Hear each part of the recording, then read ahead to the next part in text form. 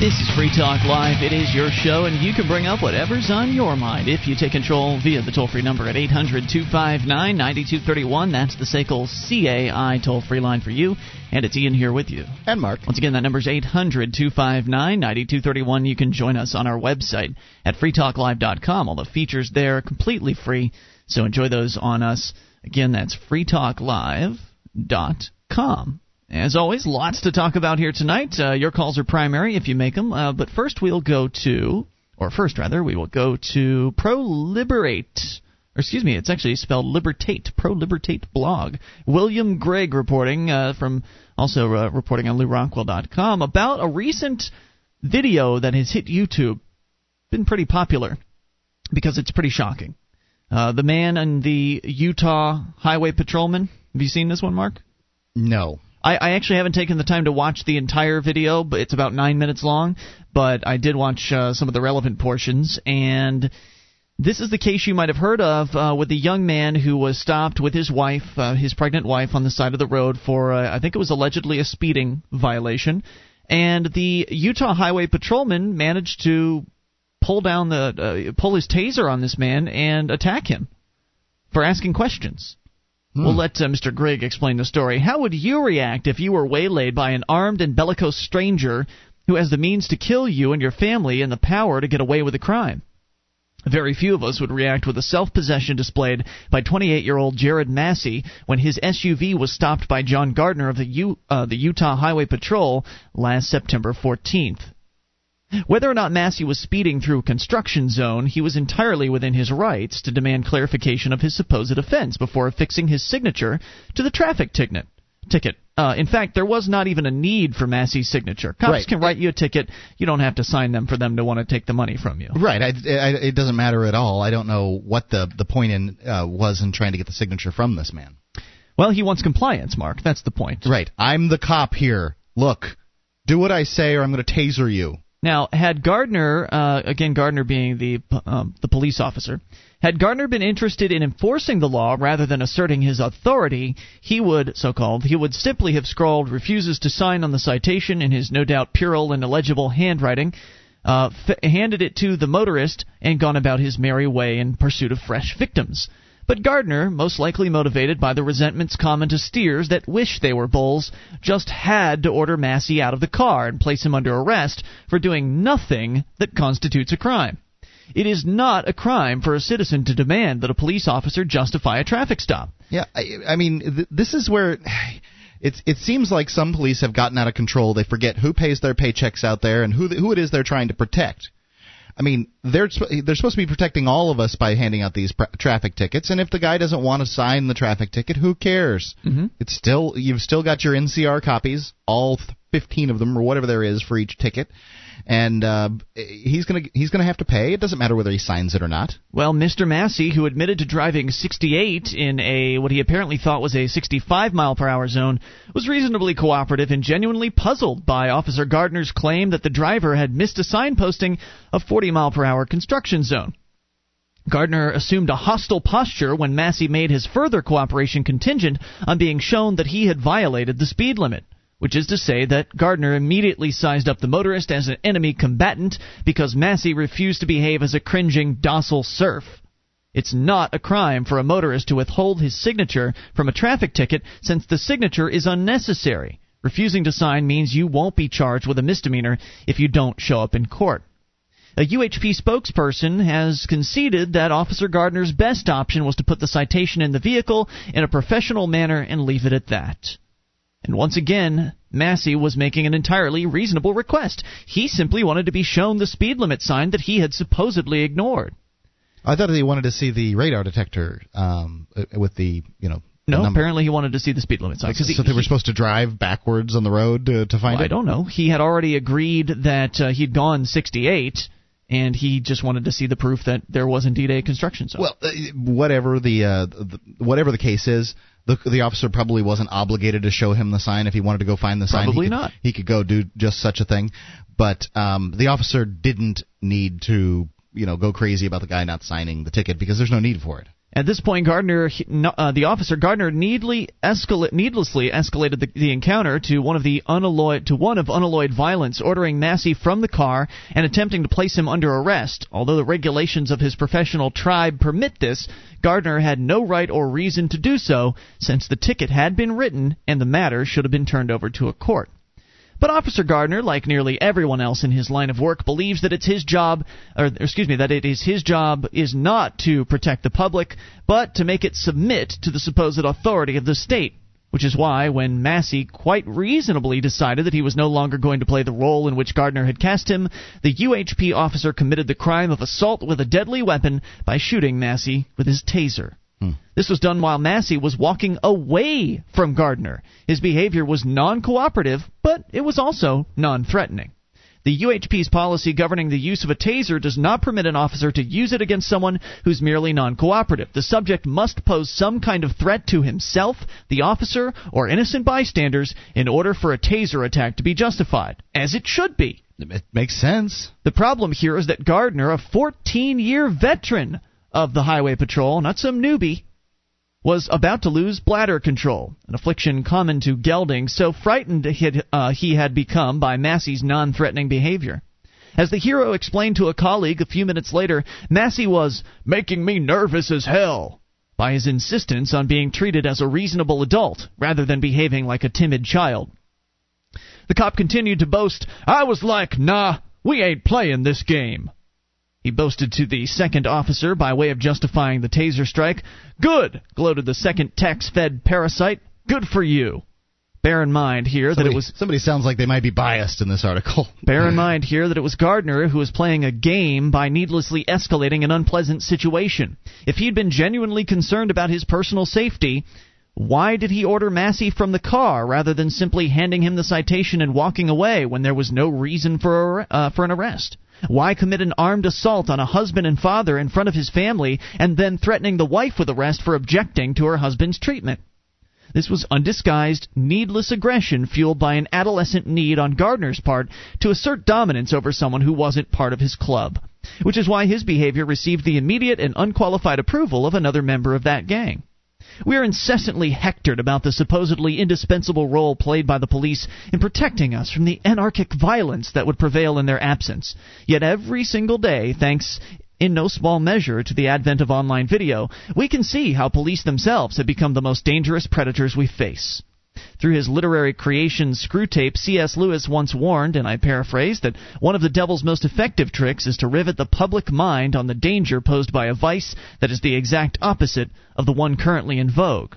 For example, where gluttony is ubiquitous, the devil tempts people to condemn the vanity of those who strive to remain thin.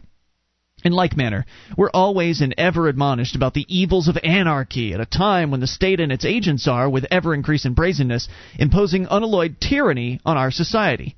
We're treated to pious homilies about the need for citizens to respect the law, when those exercising government power are becoming entirely emancipated from any restraints on their discretionary use of lethal violence.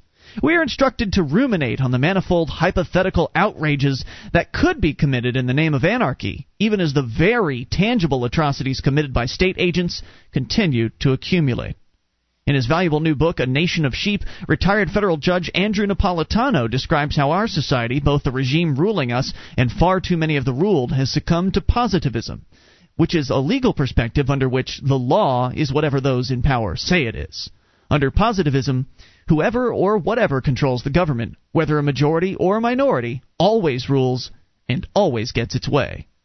As Napolitano explains, positivism is perhaps the most primitive legal theory, having evolved only slightly from the sort of justification that could be offered for following the demands of a tribal chieftain or general turned dictator. Right. It's the law because I say it's the law. Right. Well, in this case, it's the law because the government says so. The theory promotes fear rather than... I don't know that this doesn't sound like the government's law as far as this specific instance. You don't have to sign a ticket. I've had cops just toss tickets in my window and walk away. That's true. Good point. 800-259-9231. More on the police state. Your calls as well. 800-259-9231. That's the SACL CAI toll-free line.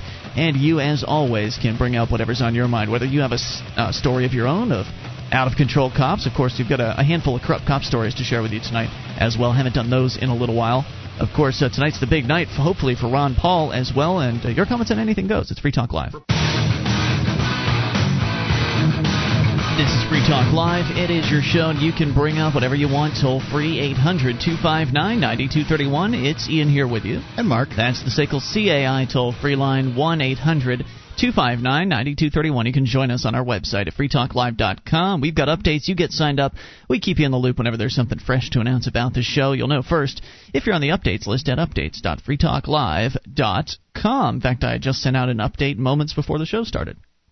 This one about a little poll that we're doing. If you go to poll.freetalklive.com, you can vote in it.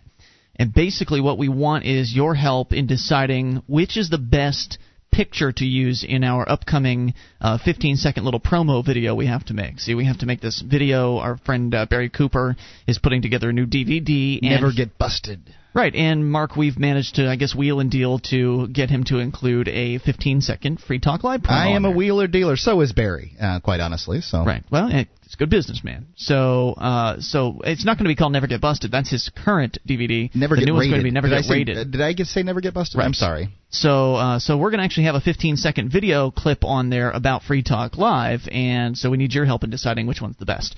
Go to poll.freetalklive.com if you'd like to cast your vote and help us out with that. Speaking of Barry Cooper, he's going to be at the upcoming New Hampshire Liberty Forum, as well as Jim Lark from the Libertarian Party, or the former chairman of the Libertarian Party, Ethan Nadelman, who is the founder of the Drug Policy Alliance, and Peter Christ, who is one of the spokesmen and founders of Law Enforcement Against Prohibition. All of those folks want to end the war on drugs, and they'll all be at the Liberty Forum. Well, where will you be? Register now at freestateproject.org/libertyforum. That's freestateproject.org/libertyforum, and use the code 2008FTL if you want to save 10%. That's 2008FTL, all one word. I really have to recommend it. The Liberty Forum? Yeah, it was a lot of fun last year. Yeah, we're going to be there broadcasting live, and look forward to seeing you there. We're talking about a little article from LootRockwell.com, William Grigg, describing a situation out of Utah where a Utah highway patrolman pulled a couple over for speeding and proceeded to write the ticket. And the gentleman did not want to sign it until he had seen evidence that he had indeed been speeding. He requested to be shown the construction zone sign that he had allegedly violated. The highway speed had supposedly gone down to 40 miles an hour. He apparently didn't see it, and he just simply wanted to be pointed to where it actually was. I think that I think to some extent his request is unreasonable. I mean, for him and the cop to drive together in tandem, turn around, go back to a quarter mile, half mile down the road, however far it was, maybe it's 2 or 3, depending on how long it took the cop to catch him, go back and take a look at the sign. Yep, that's a sign, sure enough. And then, for the signature to take place. And the cop doesn't have an obligation to do that, but he obviously doesn't. He obviously didn't have to shoot the man with a taser as a result. So did he arrest the man? I believe he was arrested. Okay. Yes. So anyway, he was just asking for some sort of clarification about the speed limit he supposedly was violating. The cop might have been able to tell him where it was. I don't know if he was specifically requesting that he be handheld towards it. I don't know exactly what he was looking for, but essentially the young man was saying, "Look, I'm not going to sign your ticket until I agree with it." So that's where it was. That's where it should have been left. And even according to the Highway Patrol Department themselves, they say the cop should have just put the ticket in the man's car and ended that. However, he didn't. He demanded he exit the vehicle and then proceeded to continue to make demands of him, putting him under arrest. As the man turned to walk away from the cop, he whipped out his taser and tased him. And it's out of control. And William Grigg's talking about how essentially what we've got here in this country is a situation involving positivism. And as Judge Andrew Napolitano describes it, positivism is perhaps the most primitive legal theory, having evolved only slightly from the sort of justification that could be offered for following the demands of a tribal chieftain or general turned dictator. Essentially, positivism is a legal perspective in which the law is whatever those in power say it is. So the theory promotes fear rather than respect. And the problem today in America, the greatest and gravest threat to personal freedom in this country, is that the positivists are carrying the day. During the 14 years he's been a state trooper, meaning that he has been cared for at the expense of better people who make an honest living, Trooper John Gardner has been deeply marinated in positivism. While he's clearly too dim to expatiate the theoretical concepts, Gardner's behavior indicates that he has an instinctive understanding of positivism in practice. As someone clad in a state-issued costume, given a gun and a taser, and expansive discretion in using those implements of violence, Gardner clearly believes he doesn't have to play any games with those who aren't part of his tribe. "What the hell is wrong with you?" exclaimed Massey as Gardner, his face contorted with primal rage, threatened him with a taser. That's a useful question, but a better one is this. What the hell is wrong with the rest of us that we're willing to live under a system of the sort that rules us? Fine question indeed, and if you can answer that, 1-800-259-9231. Not that I think there's anyone out there that could possibly come to the defense of the police in this particular case, but if you can defend the cops, 800-259-9231. Well, it's not the cops that need defending, it's the cop. Well, it's cop after cop after cop. In this case, it's this one cop, but in many other cases, it's a lot of other cops in a lot of other departments across the country. And in many of these instances, these cops are getting backed up by their departments. Many times. In this one case, the Department of Highway Patrol has sort of backed away and said, well, he shouldn't have done that. But has he been punished yet? I'll see if I can dig that information up. I doubt it. I don't think they've actually backed away. They just gave what the policy is. Well, that's sort of backing away. It's not necessarily an explicit endorsement of the violence. 800-259-9231. So here's a couple quickies for you. Some corrupt cop stories from our friends over at StopTheDrugWar.org. In Atlanta, 2 Atlanta police officers were ordered Monday to report to prison to begin serving their sentences for their roles in the killing of 92-year-old Katherine Johnston in a drug raid gone bad a year ago this week.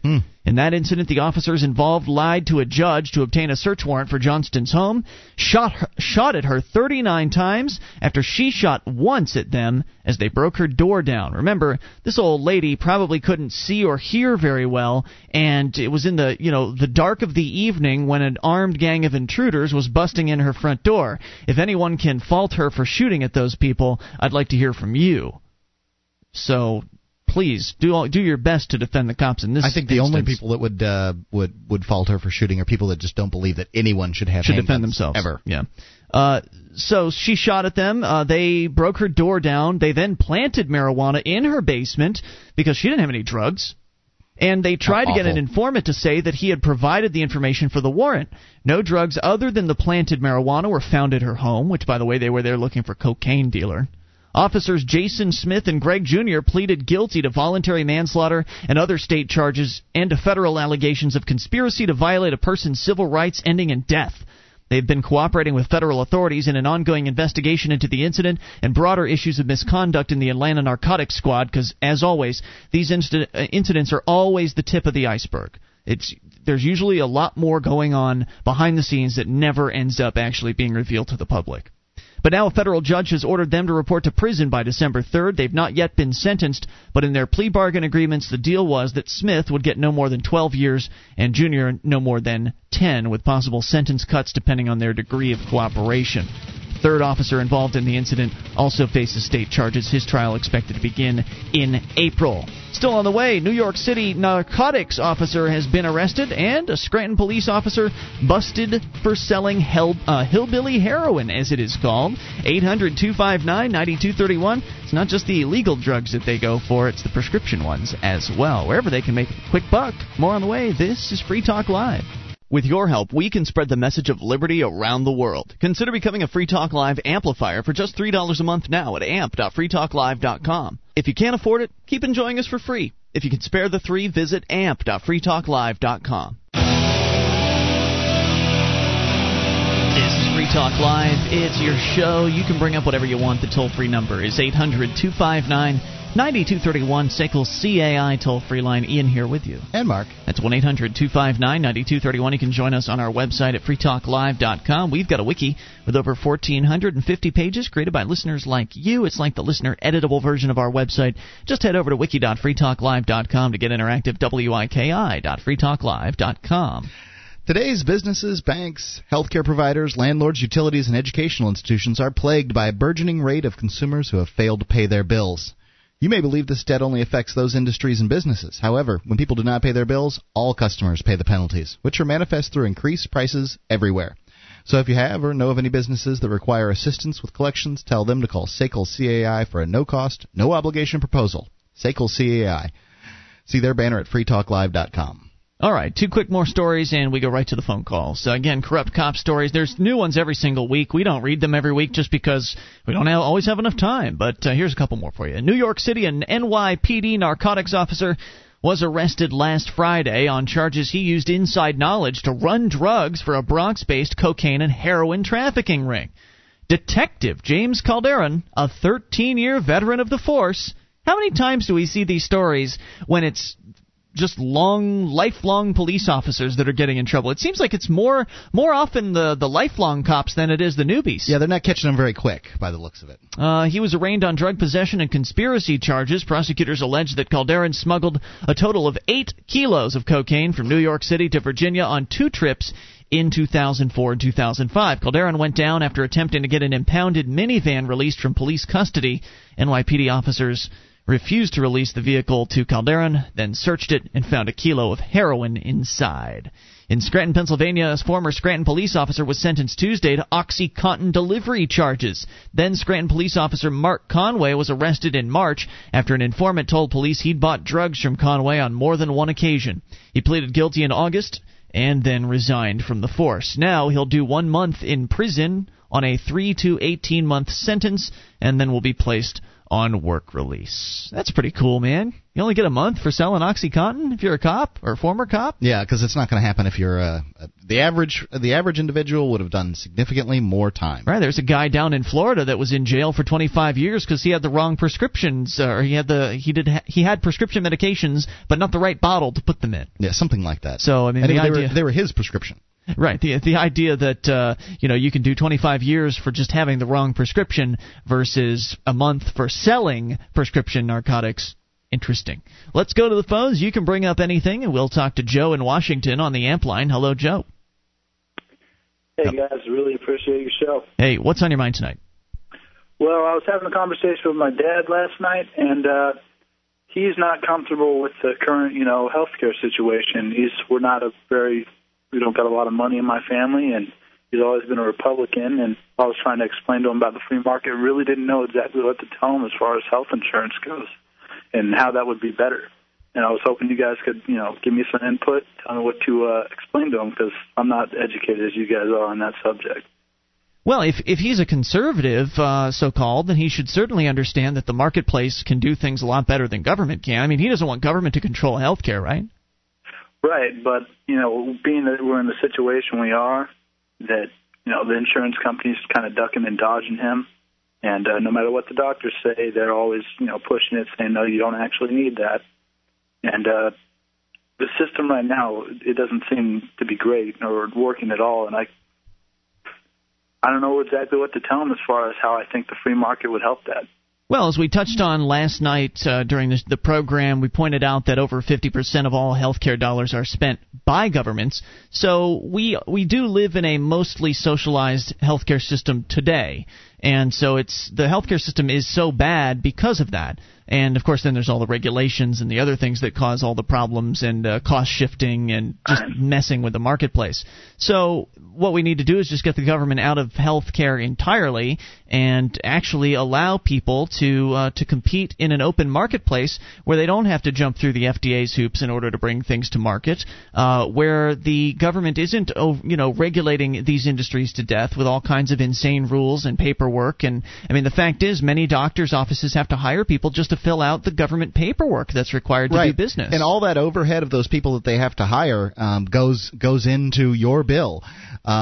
It no longer, as a doctor, can you just run an office and see people and take a payment from them, and that's just how it goes. Now you have to have all kinds of receptionists and office staff to fill out the paperwork for these insurance companies and the government, Medicaid, Medicare, all that stuff. Half the dollars in the medical field come from the government. I think that if people were to not not rely so heavily on insurance, if people in general weren't to rely so heavily on insurance and just sort of had major medical coverage, and then you'd see doctors competing more and charging less for patients. Well, speaking of medical coverage, you also have to remember there are a lot of laws out there, again, more regulations, that in many cases require companies above a certain size to offer health insurance to their employees.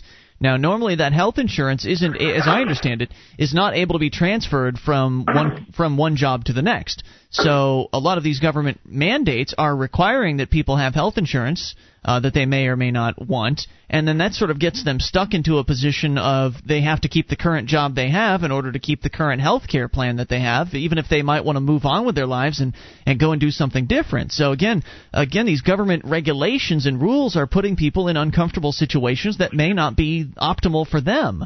And it's just example after example of how the government is just strangling this industry, which is an industry that we really need to set free from all these regulations so we can truly have a marketplace that is competitive and innovative and constantly reducing costs instead of increasing them. Does that help?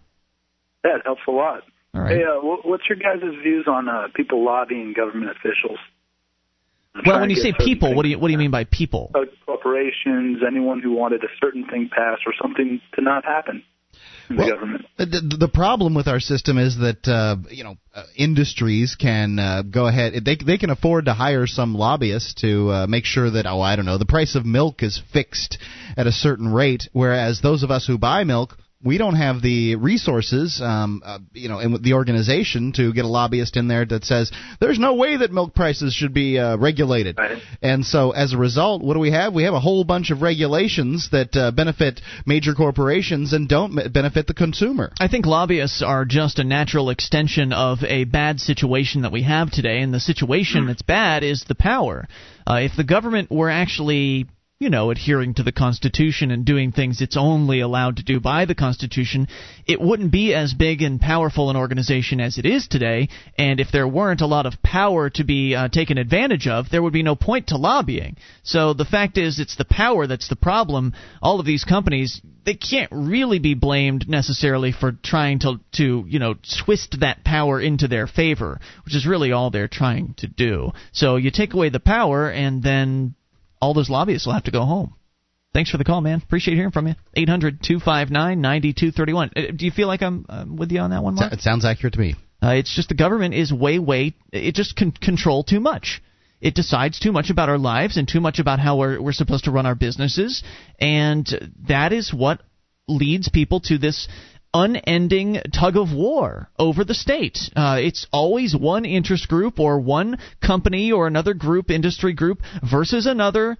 They're pitting one another against each other, and they're constantly trying to struggle to see who can control the reins of power. So eliminate the power, downsize D.C., as our buddy Jim Babka would put it, and I think most of those problems would be solved. Right. People talk about how awful the major corporations are and blah, blah, blah. The major corporations wouldn't be awful if it wasn't for the fact that they got in charge of the government. Exxon wouldn't be a terrible company if it wasn't for the fact that they have control of the government and managed to get us to spend all kinds of money for oil research, energy research, to protect their interests over in the Middle East and that kind of thing. And I don't know that Exxon's the worst of them. I don't even know. I'm just picking a gasoline company out of the air. 800-259-9231. That's the SACL CAI toll-free line. You can bring up whatever you want. Of course, Ron Paul going to be in a debate tonight. The YouTube debate should be interesting. Of course, we'll keep you up to date with what happens there. But here's an update we'll give you from Virginia about a loyalty oath will be required to vote. We'll tell you about it coming up. This is Free Talk Live, your show. You bring up anything via the toll-free number, 800-259-9231. And that is the SACL CAI toll-free line. And it's Ian here with you. And Mark. 1-800-259-9231. You can join us on our website at freetalklive.com. All the features there are completely free, so enjoy those on us. If you like the show and you want to help support Free Talk Live, then go and amp Free Talk Live. Go to amp.freetalklive.com and you will learn about the AMP program. It stands for Advertise, Market, and Promote. The idea is you send in $3 a month, and we take that money and turn it right back around into promoting the show and getting on more radio stations, thereby spreading the message of freedom and liberty as far and as wide as possible. You get perks, too, like access to the AMP-only call-in lines, AMP-only chat room, forum, and more. All the details are there at amp.freetalklive.com. And how would you like to lose up to 25 pounds in just 9 days without permanently changing your diet? You can check out this amazing doctor-recommended product by going to FTLdiscount.com and read some testimonials and find out how to order. That's FTLdiscount.com. Our number is 800-259-9231. So I mentioned the Ron Paul campaign, of course, stirring it up. Ron Paul continues to garner more and more press attention, which is a good thing, because there wasn't very much being given to him just a matter of months ago. And then he continues to gain more and more popularity. The Ron Paul money bomb happened a couple weeks back, where his supporters raised over $4 million in one 24-hour time period, which, of course, really helped him explode on the scene with a whole avalanche of news coverage, and really helped him get taken seriously by many of these news organizations. He's been getting, I think he had a front-page article in the San Francisco Chronicle today. I mean, it's just been all over the place. Yeah. And the coverage has become a little bit more fair. It's still not really, it's not like they love Ron Paul. They still try to sideline him with phrases like, well, we know there's no chance you could win, but blah, blah, blah, blah, blah. They usually throw phrases like that in there. Right. And so, despite what the news organizations might want to see and what the leaders of the Republicans and Democrats might want to see, Ron Paul continues to gain in popularity. So what they're trying to do is to sort of tweak the system as much as they possibly can in order to prevent Ron Paul supporters from coming out and actually voting for him when it counts. Because the money that he's raising is good, and it's important, and it's going to help him advertise, but the fact is, people will need to go out on primary day and actually show up at the polls and pull the levers or check the boxes and do what they need to do to get Ron Paul to win that primary. Because if they don't show up, or if they're scared off for some reason, then all of the effort is for naught. So, right, I would say that the primary is more important than the general election when it comes to Ron Paul, because he's going to have a more difficulty getting through the Republican establishment than he would in beating the Democrat who comes out against him. Absolutely. So the system knows this, and those who are in positions of power are very frightened about Ron Paul. They realize there's not much they can do overtly necessarily to put a stop to his popularity, but they are trying to sort of tweak things behind the scenes. We'll go to Virginia for an update. This from The Corner at National Review Online. Before you go any farther, I just wanted to mention that Ron Paul has generated this quarter, so we're 2 months through the quarter at this point, $9.6 million.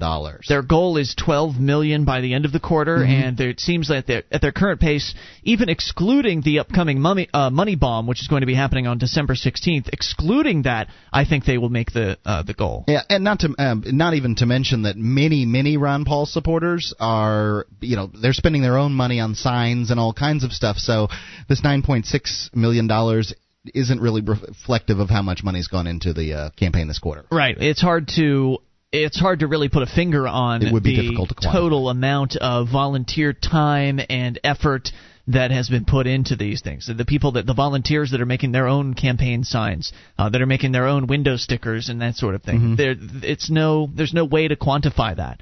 So who knows? It could be $50 million worth of publicity. It could be. Well, here's a story from Virginia. According to the Washington Post, voters in Virginia's February 12th Republican presidential primary will have to sign an oath swearing loyalty to the eventual GOP ticket. But there's no way to enforce it because the voters' actions in a booth are secret.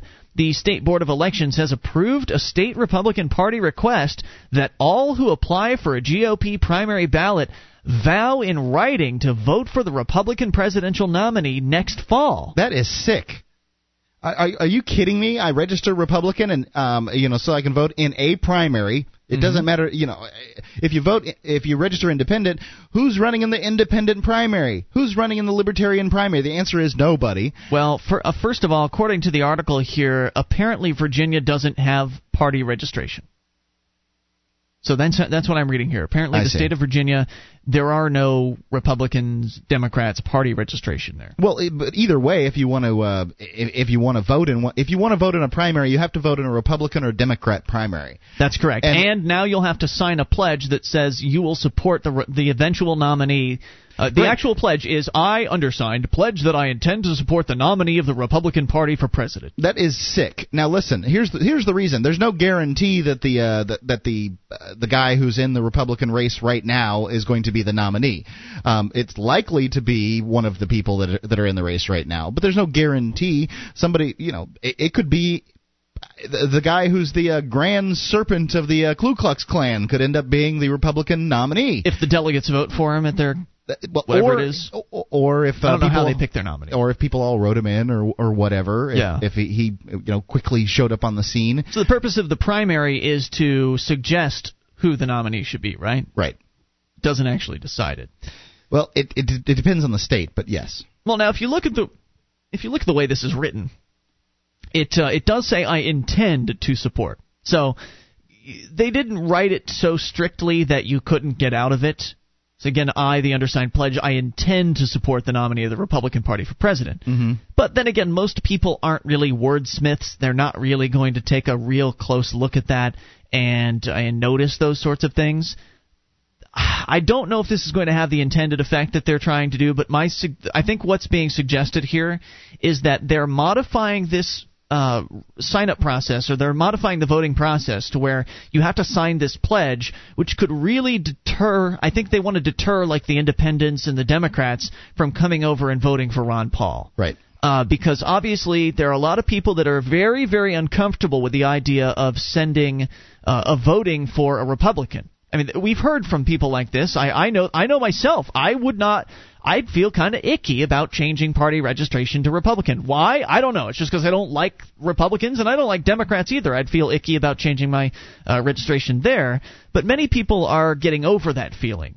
They're getting over the concern about, I don't want to change my registration. Well, in Virginia, you can't. But my point is, there's that mentality of, ew, I don't want to be associated with these people. Right.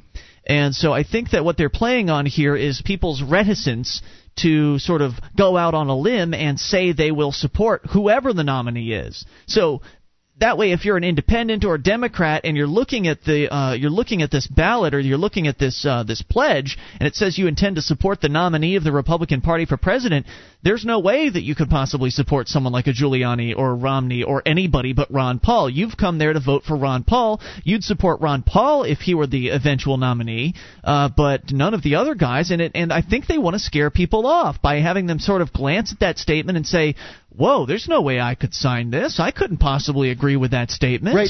The Republican Party people are not at all interested. They're, everybody in the political process always says it's important to vote. They are not interested in the least, not in one little bit, with people coming into their party and crashing their little scene and changing the way things are done. Ron Paul represents what Republicans believe in, but for some reason or another, these these neocons out there that have co-opted the half of the Democratic plank in order to make themselves more marketable, but in the process just sold down the river the values of fiscal conservatives.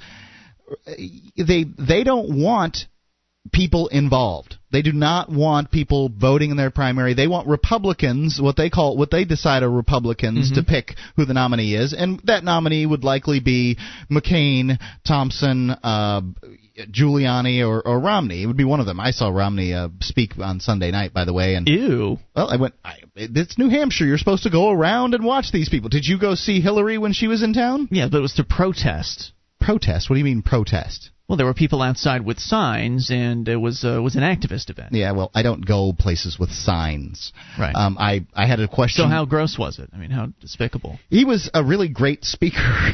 Then again, so was Adolf Hitler, right? He was a fantastic public speaker. He said many of the things right. There was a few key words in there that really bothered me. Islamic jihadists. He set up Massachusetts healthcare insurance program, and it's not socialized medicine. Oh, yes, it is. Yeah, it is. Liar. 800-259-9231. That's the SACL CAI toll-free line. Just because it doesn't look exactly like North Korea's plan doesn't mean it's not socialism. More coming up. You can take control. This is Free Talk Live. On the way, the top 10 phobias. Would you like to help others find Free Talk Live? You can help us advertise, market, and promote the show at amp.freetalklive.com. Consider becoming a Free Talk Live amplifier now for $3 a month and get some cool bonuses at amp.freetalklive.com. This is Free Talk Live, and we're launching into hour number 2 of the program. You can take control of the airwaves via the toll-free number at 1-800-259-9231. That's the SACL CAI toll-free line. It's Ian here with you. And Mark. 1-800-259-9231. Join us on our website at freetalklive.com. Features for free. So enjoy those on us at freetalklive.com. We go right into the phone calls to start things out. Talk to Charles in Michigan. Charles, you're on Free Talk Live. Hello, Charles. Going once. Board up said he dropped. Charles is gone. Okay. 800-259-9231. So I said we were going to talk about the top 10 phobias. Wait, now is this 2 top 10 lists, Mark, or just one? It's 2 top 10 lists back-to-back, sort of related top 10 lists. So what is this exactly? Well, it's the top 10 best and worst phobias. This is good to have phobias? Well, I think it's... if you're going to have a phobia, you want to have this kind of phobia? They call it top 10 best phobias to have, but really it's just funny. Okay, all right. Hit me. Number 10, top best phobias to have. So this is the 10th best, not the number 1 best. This is the 10th best. Yep, and if you do speak Latin, please don't write in to correct me. Ichmophobia, the fear of pointed objects. Anglophobia. You want to guess some of these? No. Fear of, well, Anglophobia sounds pretty... The fear of angles? Right. England and its culture. You're even worse at this than I am. Oh, okay. Bogophobia, the fear of boogeymen. Electrogenophobia, the fear of urinating during electrical storms. Wow. Who would have even thought of that? Is this for real? Yes. It appears to be. I mean, I'm sure they're just Latin words stuck together, and somebody's got to have this fear, right? Gotcha. There's 6 billion people on the planet. Somebody's concerned about using the bathroom during an electrical storm. Socherophobia, the fear of parents-in-law. Arachibutyrobophobia is the fear of peanut butter sticking to the roof of your mouth. Oh, this is silly. Well, they're just putting words together. Francophobia. Hot dogs. Fear of the French. Oh, okay. Rhabdophobia. You should have me guess because it's funny when I get it wrong. Rhabdophobia. The fear of being beaten with a stick. Okay. This one is what you are. Political phobia. The fear or abnormal dislike of politicians. Is it abnormal to dislike politicians? I don't think so. Well, it is number 2. I think most people dislike politicians. Cauldrophobia. Fear of cauldrons? No, I'm afraid this is the fear of clowns, which is rather popular these days. That's the number 1 fear? Number one best phobia to have. You know what? I don't get the clown. I really just don't get the clown thing. I don't either. Mostly what clowns are, if you find them creepy or not, are just people that want to make kids laugh and smile and have a good time. Now, there's a chance, I mean, we talked recently about how certain jobs attract sort of the pervs, like, priest, cop that works with kids. What are some other jobs that attract kids? Teacher, Cub Scout leader. With a clown... Clowns don't normally get alone with kids. They're out in a big tent with a bunch of people around, making balloons and stuff, and getting out of a car and doing silly some things. Slapstick. Right. I don't really think clowns. There's any. I just don't understand what the fear is based on. What is so frightening to some people about clowns? Well, I can see that little kids being upset about clowns. I mean, here you have because they don't look normal. Right. Somebody who doesn't look normal. They're painted up funny. They got a weird hairdo. But, I mean, there you're talking about 2- and 3-year-olds. I'm talking about the adult fear. Right. I'm talking about teenagers who are still espousing a fear of clowns. No. Go find something to be concerned about. Develop a personality because the one you've got isn't working. I mean, have that many people really... I understand that Stephen King wrote a book called It, and that involved a clown-looking killer. Right. Right? Are there that many people that have just read that book and are that frightened of clowns as a result? Maybe they saw the movie and were frightened, which I've heard was a bad movie. Anyway, I mean, could that be it? Are there any other real examples in popular culture of any popular killer clowns. I guess John Wayne Gacy, he dressed up as a clown, right? Yeah. He went and did kids' parties dressed as a clown. But still, it seems a little irrational. I mean, what about the rest of the clowns out there? They're kind of getting a bad rap because there's just a handful of bad ones. That's not fair. Not even a handful. Yeah, they're just people that want to make kids happy. I mean, people should be afraid of cops, not clowns. Well, I would say that there's some evidence for what you're talking about. But like you'd said, if somebody wants to be mean to kids or do bad things to kids, there's all kinds of jobs where they can get closer to kids, spend more time around kids. Oh, yeah. Besides clown. Absolutely agree. Anyway, top 10 worst phobias to have. Okay, these are the ones you don't want. I guess. Number 10, popophobia. Fear of popcorn. Fear of the Pope. Okay. Interesting. Xylophobia. Fear of wooden objects. Okay. Hellenologophobia. Hellenologophobia. Don't know that one. The fear of scientific terms in Greek terminology. Apparently this isn't Latin. Maybe it's Greek. I don't know. Yeah, what do we know? We're just talk show hosts. Right. Prophyrophobia. Prophyrophobia. Yes. Don't know. The fear of the color purple. Now, I don't know if it's the movie or, in fact, The Color Purple. I'm not sure. I think that's a joke. Let's just move on. That's a joke for you. There, okay. Okay. Gymnophobia. Fear of the gym. Fear of nudity. What? Well, it's Greek words. I mean, they evolve over time. It's been 3,000 years. Gotcha. Ian. Okay. Ostraconophobia. Don't know it. The fear of shellfish, of course, because they're scary. I dated a girl one time who was scared of balloons. Blown up or deflated? I believe water-filled? Just the air-inflated balloons. Because they might pop. Helium-filled or just any balloon with something inside it? That's inflated with air. Right. Because it might pop, make a big noise. It's a scary noise. And scare you. It could catch you off guard. Yes. And scared of going over bridges. This was a great relationship, I must tell you, because I don't believe we have people calling about this topic. No room I in my thought this life was bombed. I thought this was going to be a lot better, but people are calling about this. I have no room in my life for people that are scared of nonsense, and somehow or another we managed to stick together for about a year. How many more do we have? Oh, do you want to go on? Okay. Yeah, we should finish this. Go to the phones. Stassophobia is the fear of walking. Yeah, you definitely don't want that one. Pantophobia. No, I have no idea. Fear of everything. Oh, okay. Venustrophobia. Nobody has pantophobia. You wouldn't be able to get anything done.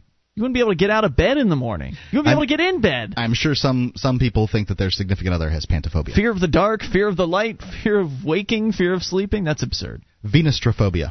Venustrophobia. Fear of sex. Fear of beautiful women. Close. I suppose if you're having sex with beautiful women, some people would take deep offense at that. Urotophobia.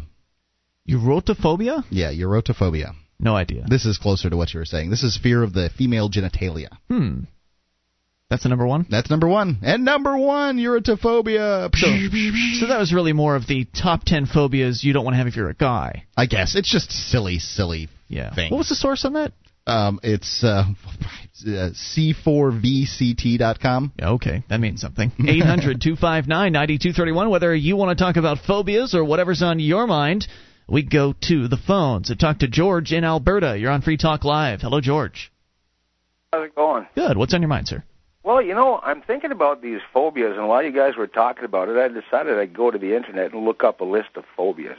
All right. And I'm looking at this, and I'm thinking, for every one of these phobias, there's a treatment, And to me, this is a lot like the pharmaceutical companies, Are you afraid of talking to 9,000 people at one time? Well, you might have social anxiety disorder. Here's a drug for it. Mm-hmm. Well, we got phobias like, if you're afraid of balloons, you don't need a treatment. You need to have someone stand in front of you and go, stop it, and slap you in the head. I mean, things like fear of wild animals, you should be applauded for. That way you don't become a headline in Canada, well, take a picture of me and the nice grizzly bear, hon. Right. Oh, they look so cuddly, munch. That's a good fear to have. I mean, maybe you should enter into the marketplace, George, and offer your services as an affordable alternative to psychotherapy or some long-term, essentially drugging system. You could just go to someone's house and slap them across the face, maybe pop a few balloons in their presence, that sort of thing, and get paid for one visit, and you'll never have to come back. Well, some of that might work, but I mean, think about this concept. You go in to see a therapist because you've got a fear of long words. And that's an actual fear. And you know what the name is of the fear of long words? It's the longest word in the dictionary. Hippopomonstrosesquidalophobia. That's amazing, and thank you for the call, sir. Come on, that's not irony. That's an inside joke, Thanks, dude. 800-259-9231. It ended up a little better than I thought it might be. More coming up. This is Free Talk Live. This is Free Talk Live. You can bring up anything. Toll-free number, 800-259-9231. The SACL CAI toll-free line. It's Ian here with you. And Mark. 800-259-9231. Join us on our website, freetalklive.com. Archives available. If you've missed a moment of the show, no problem. They're right there on the front page of the website. You just go and download for free at freetalklive.com, and when you're done with that, go to zerotoys.com. You can wow and amaze your techie friends with the new Zero Blaster. It shoots smoke rings 12 feet. They're the perfect gift for anyone who likes neat stuff. Get your blaster at zerotoys.com. That's zerotoys.com. I was playing with the one that we have here in the studio today. It was a lot of fun. You sure were. It's good stuff. Good fun. Clean fun.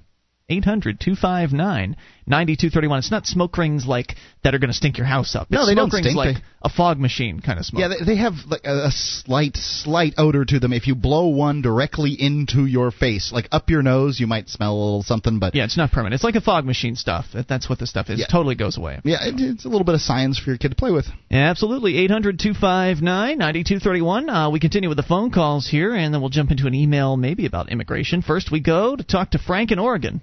Frank, you're on Free Talk Live. Hello. Hey, guys. Can you hear me? Good. Frank, what's on your mind? Hey, I called last weekend. I talked about Operation Live Free or Die and how I was thinking about it. I wasn't sure. Well, I decided to go. So Excellent. I'm leaving on the 3rd of December, and I'm returning after the primary. Let's January recap 9th. real quick. That's exciting news, but many listeners may not know what you're referring to. What is Operation Live Free or Die? Operation Live Free or Die is a project started by a Google engineer to get 1,000 people to move to New Hampshire before the primary so that they can campaign for Ron Paul.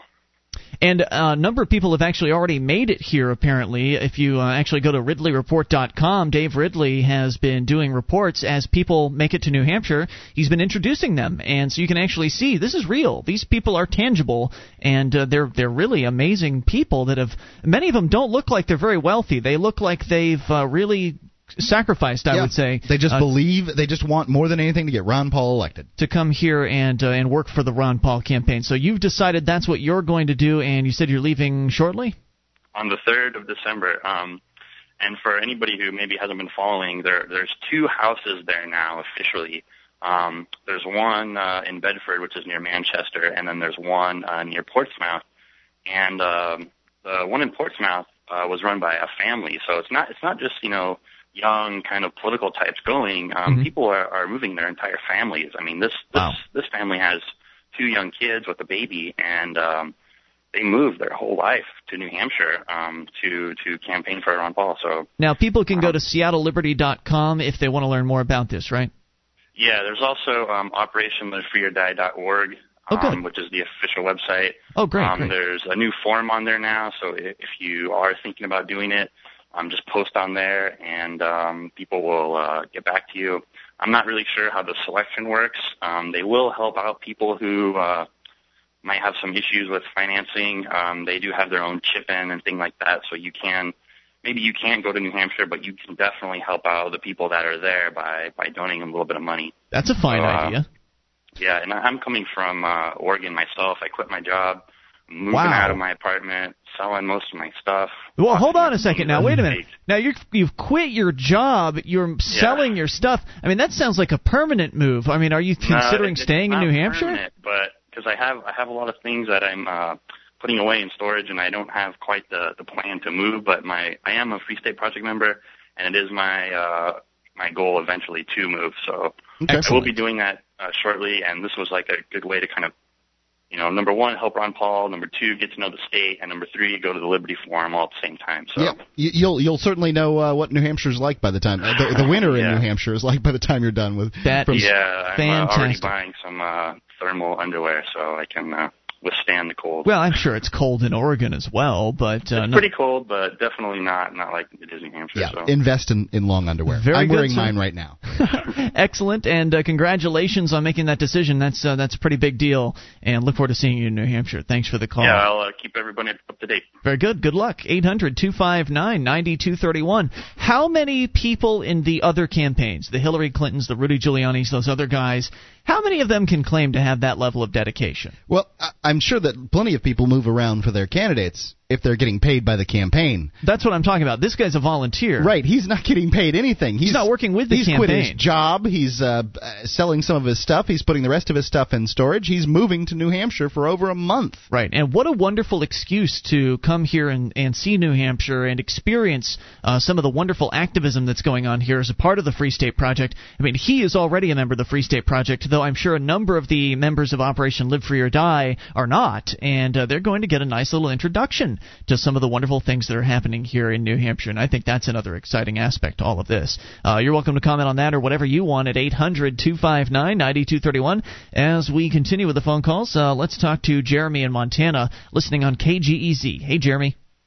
Hey, guys. I just y'all was talking about clowns a while ago, and I was thinking about, kind of at work, I try to keep, because I'm kind of a leader there, and I try to keep people smiling, going. Sometimes I do something a little silly but not dangerous, and I guess I'm a clown too without makeup. But I wasn't afraid of clowns until I seen Rob Zombie's House of 1,000 Corpse and Devil's Rejects. Have you guys seen that movie? No. No. Crazy clown? I've seen a clip and it looked awful. Just looked awful.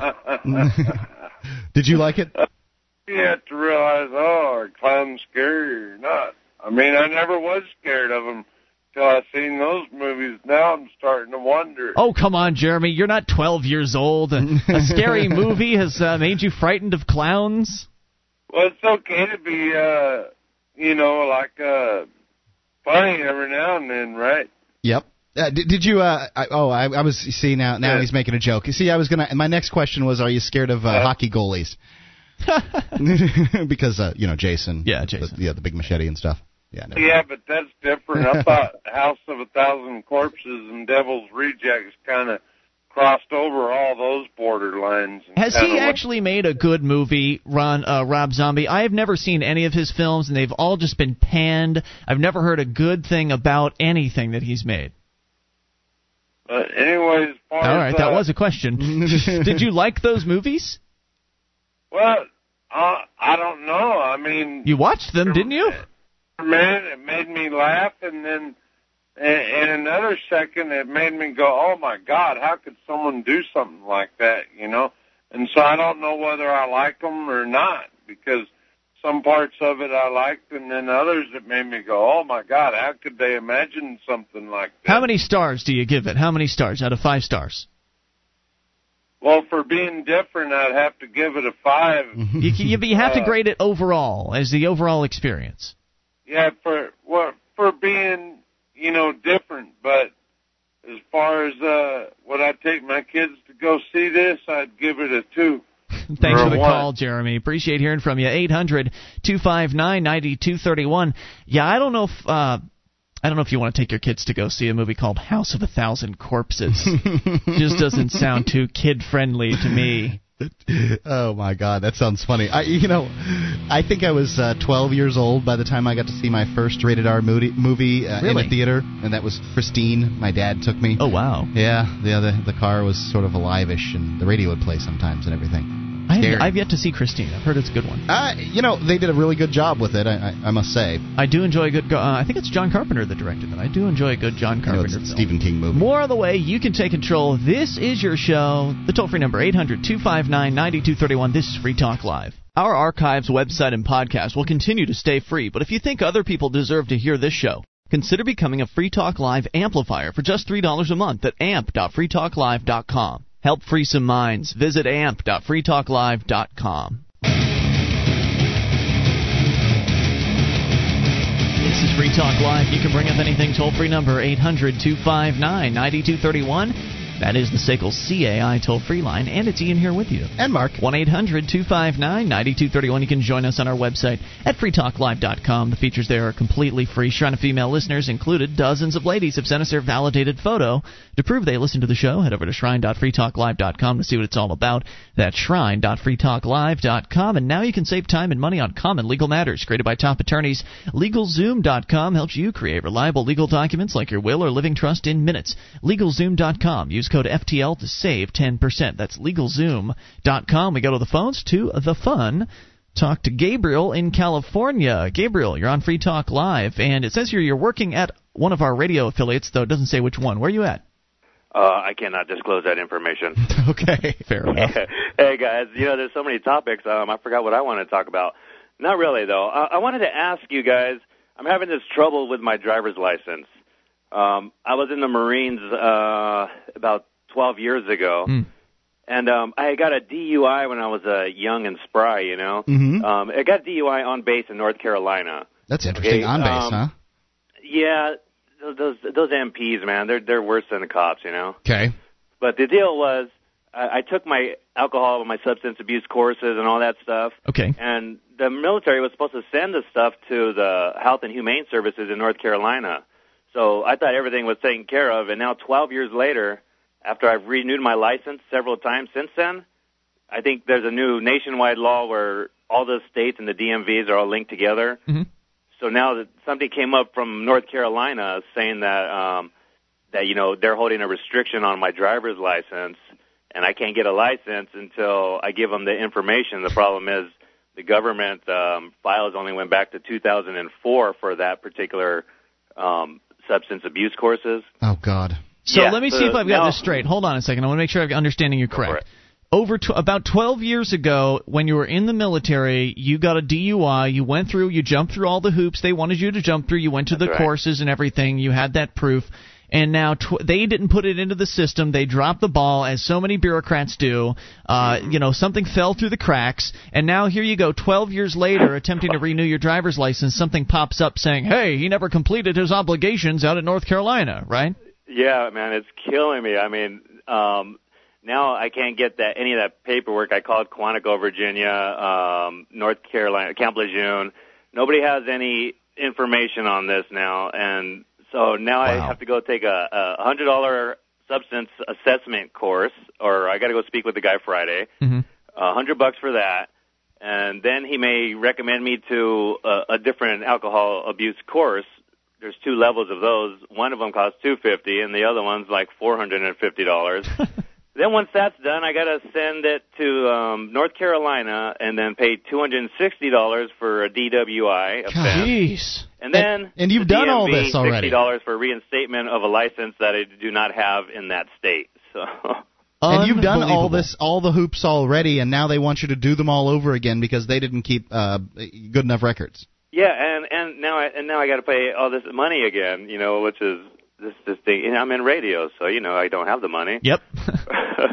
So it's just killing me. I'm wondering. Are you able to drive right now? Is it my fault? I'm sorry. Now you said this was all because you wanted to renew your driver's license, correct? Yeah. See, I haven't had an infraction in 10 years, so they've just been renewing it through the mail or online. So my picture is quite old on there. It was in '94 the last time I got a license with my actual picture. So now, once you're in the military, now I look like a hippie and stuff, and they wanted a new picture to update it.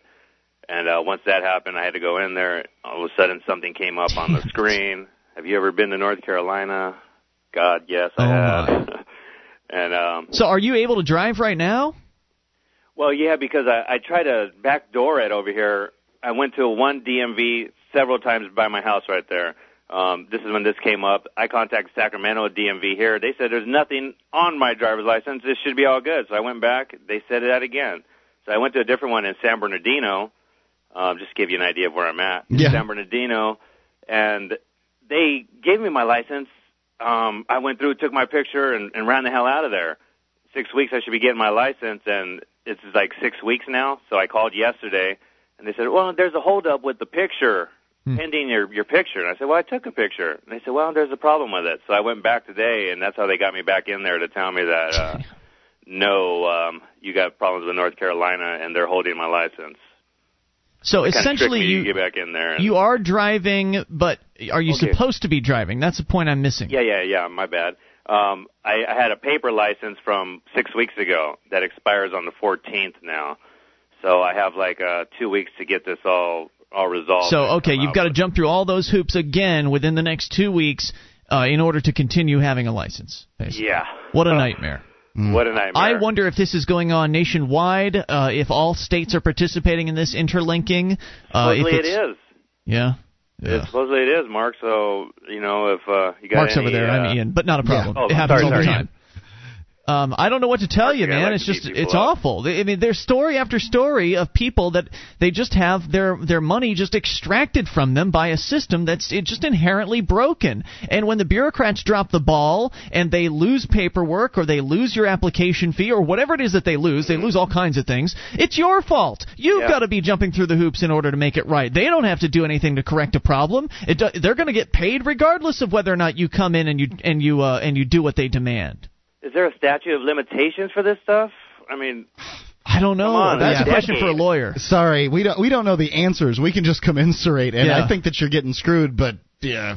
All we can do is empathize with you, my friend. I would say if you really are interested in fighting it, get in touch with a lawyer. Of course, then again, a lawyer is going to charge you $200 an hour, and the money's the issue with me, Yeah. Yep. That's the problem. The time, and I've never not had a license. I was a driving instructor while I was in the military. So how ironic. You're not going to get any points for that. And they're not giving you any points for being in the military either. Aren't you glad you went and fought for freedom? And they're not giving you any points for 10 years of a clean driving record either. Right, just amazing. Semper Fidelis. Yeah, they could care less about everything you've done. They could care less about you and your situation. All they want is you to jump through their stupid hoops and follow their damn rules, and it's outrageous, and I'm glad you called. Thanks for making it. Yes, sir? This is leading me to drugs and alcohol. Have a great night. Just don't use them when you're at the station. It's for after work.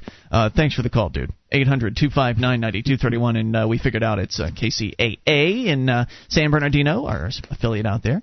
1-800-25... We love them. Yes, 800-259-9231. What else can you say to that? I mean, it's just awful. It's a shame. The guy's had a clean driving record for 10 years, and now I'm sure he had some indiscretion back when he was in the military. I wonder if every American that's driven over the .08 limit did get a DUI, if the rules would be quite as strict as they currently are. The reason that they're so strict is they don't catch very many people. The reason they don't catch very many people is many people drive just fine at .08. I'm not saying their reaction time's as good as it could be, right, but I lived in Sarasota, Florida, where everyone's great-grandparents live, and I can tell you that I'm a heck of a lot better driver than somebody who's in their mid-70s, as a rule. That's not fair. There's some good drivers up there. There are some good drivers in their mid-70s. It's just the majority of them aren't. I'm better drunk than a lot of them are driving at, their Lincolns like bumper cars down the middle of Highway 41. How rigid is this system anyway? It's just so regimented. You either follow the rules to the T or you're disqualified. It's these bureaucrats, they don't have any there's no play. They can't work with anything here. If you come in and you say to them, look, I don't have a lot of money. I've been clean. I haven't drank in this was 12 years ago. I've had a driver's license. I've been driving safely since then. Right. I was in the military. I was a driving instructor. Look, here's all the evidence. Here's the proof. Look, I'm a safe driver. I haven't had an accident in a decade. Look, can't you just waive this? No, we cannot waive it. You must get these forms filled out. You must pay these fines. You must report here by this time. By this time, if you are late, you will be penalized. There's no waiving of the penalty. They can't just say, this system, it's so outdated. Yeah, I can't believe it's even bringing this up. It's from 12 years ago. Look, no problem, buddy. Here's your renewal. Have a great day. Customer service is not a priority for these people. Adherence to their rules is the only priority. 800-259-9231, and people say, we couldn't have roads without the government. Oh, yeah? More on the way. This is Free Talk Live.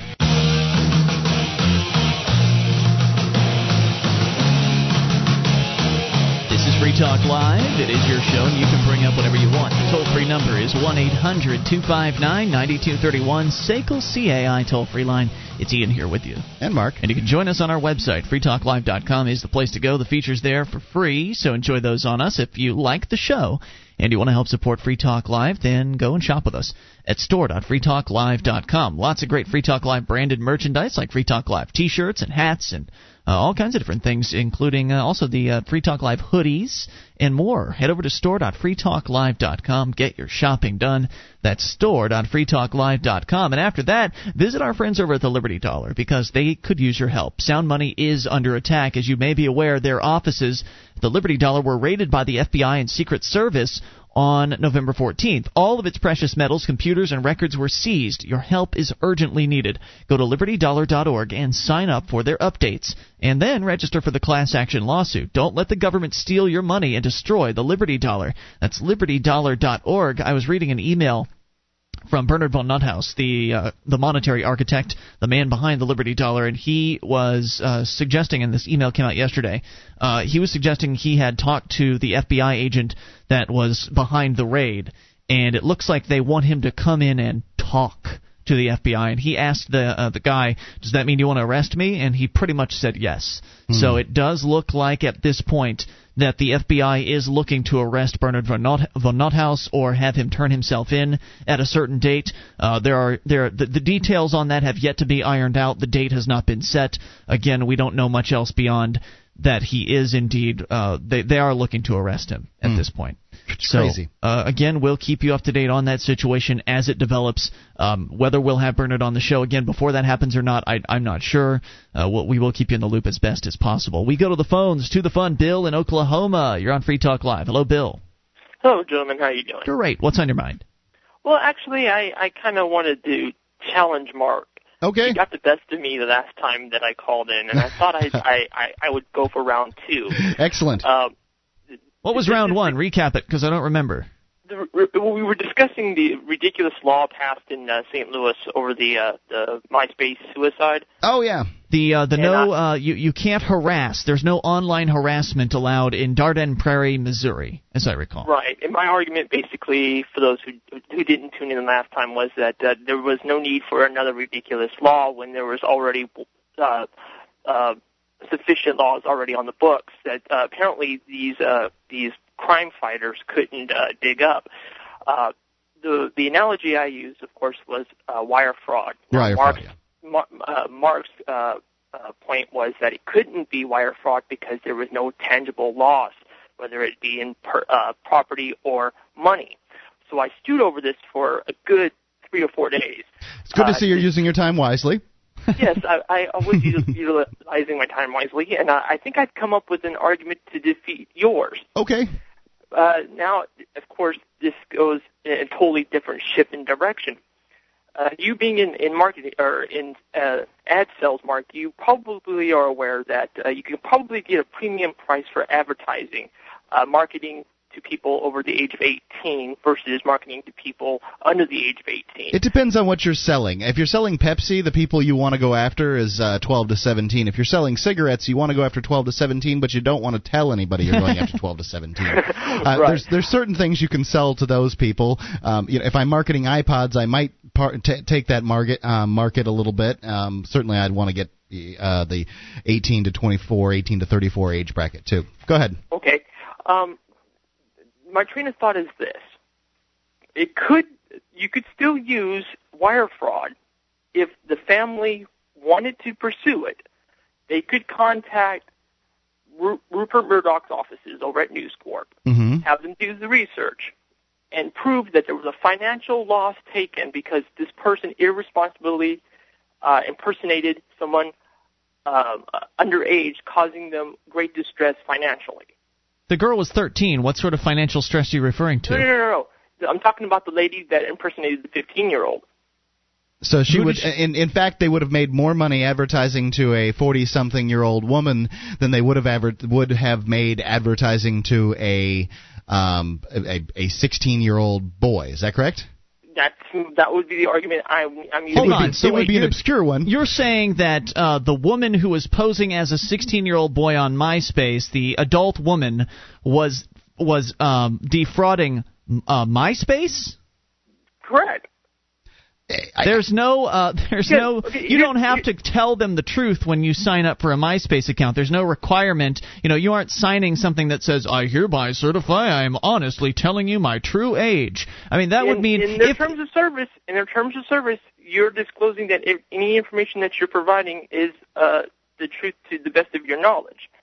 Well, in that case, Bill, you're going to open up a Pandora's box because then you could theoretically charge everyone on MySpace that's lied about their age. And there's a whole lot of people. I understand that. I'm not trying to prosecute everybody who's done it. I'm just saying that in this particular instance, because they're wanting justice done, this is the route they could take. And it's a viable option, an avenue that they could seek, because she did defraud the company. Well, I think it's an avenue they could seek. I would dispute whether it's a viable one. It sounds rather obscure. I would agree with you that, in fact, a woman in her mid-40s is a more valuable, generally, ad prospect, certainly for some types of products out there than a boy who's 16, simply because they have a great deal of income that they're spending out there. I don't know. Beyond that, I just don't know how viable the case is. Did you actually take the time to go through MySpace's terms of service to verify that? Somewhat. I'm sure that's very true. Lengthy terms of service. It's a very lengthy one. I skimmed through it. To be honest, to read that thing, you have to have had at least, I'd say, 12 years of legal lease training to read the darn thing. Right. I wonder how many of MySpace's users have actually read and agreed to the terms of service, because I can tell you I didn't when I joined. I'm the same number of people who read the terms of service or the EULA for a Microsoft product, but that's it's a very small number indeed. Mm-hmm. But no, it just dawned on me that the argument, of course, that was posed to me was that there was no loss. No physical loss of property or money. Well, if you look at it in the whole scheme of things, there was loss. No, I don't think you can say that, though, because that's like saying I don't know if you can charge them criminally with wire fraud, but you might be able to go after her from a civil standpoint. Well, I think you've done an interesting job of some legal wrangling here as far as coming up with something, but I don't think that you can claim that Fox Corporation or News Corp has actually suffered any sort of loss. The loss you're talking about is the same sort of intangible feeling loss that you might have if somebody, say, put a washer and dryer out in their front yard and lowered their property value. A black guy walked down my street, so my property value's been devalued. He owes me money. I think Ian just got you in round two. Thanks, Bill. Great try. 800-259-9231. Now, there are certainly a lot of people that want to quantify those sorts of losses. They want to believe that they're really losses, but they aren't. They only exist in your mind. We can't sell we thought she was 16, but she's really 40, so we could have made so much more money as a result of selling the true demographics, but we lost out on that. Well, his mind's working and he's critically thinking, and that's all I want from our listener. That's all I'm asking people to do is think about these things. So I'd have to give him kudos for that. Oh, yeah, definitely, though. 3 to 4 days, I don't know. Well, maybe he had other things doing. We have podcast listeners who are behind a little bit. Speaking of MySpace, there's all kinds of young people on there taking off all manner of clothing. You can't totally get naked on MySpace, but certainly a number of young people have been, and Zoe Zane is one of those people. ABC News reporting, just a quick little story here. She's getting coverage, I think, for one reason. Missing college student apparently has led a double life as an internet porn star. Anybody can do it now. Kansas college student believed to be the victim of foul play led a double life as an internet porn star by the name of Zoe Zane. The young woman apparently is Emily Sander is her real name, appears nude in photos posted on the Zoe Zane website, which is now down. Though if you look closely enough on the internet search engines, you could probably still find some pictures. Saying here that apparently she came out to her parents at Thanksgiving dinner. Oh, when classy. She told them that she had signed another contract for the pornographic work on the website, and her boyfriend allegedly broke up with her as a result of that because he apparently didn't approve. And now this woman is missing. There's apparently a nationwide manhunt for their main suspect in this particular case. A tragic, just a tragic story. But, of course, it's getting attention because the girl had a porn site. I mean, how many other missing girls are there out there right now in America that didn't have their own porn sites that aren't getting this level of attention?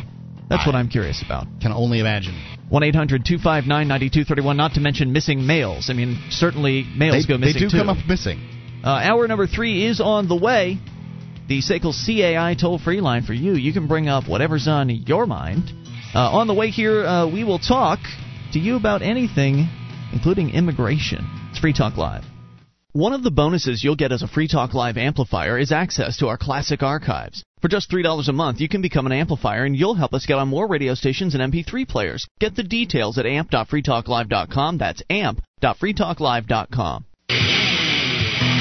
This is Free Talk Live. It's your show. You can bring up anything. We're launching into hour number 3. The toll-free number is 800-259-9231. That's the SACL CAI toll-free line. And it's Ian here with you.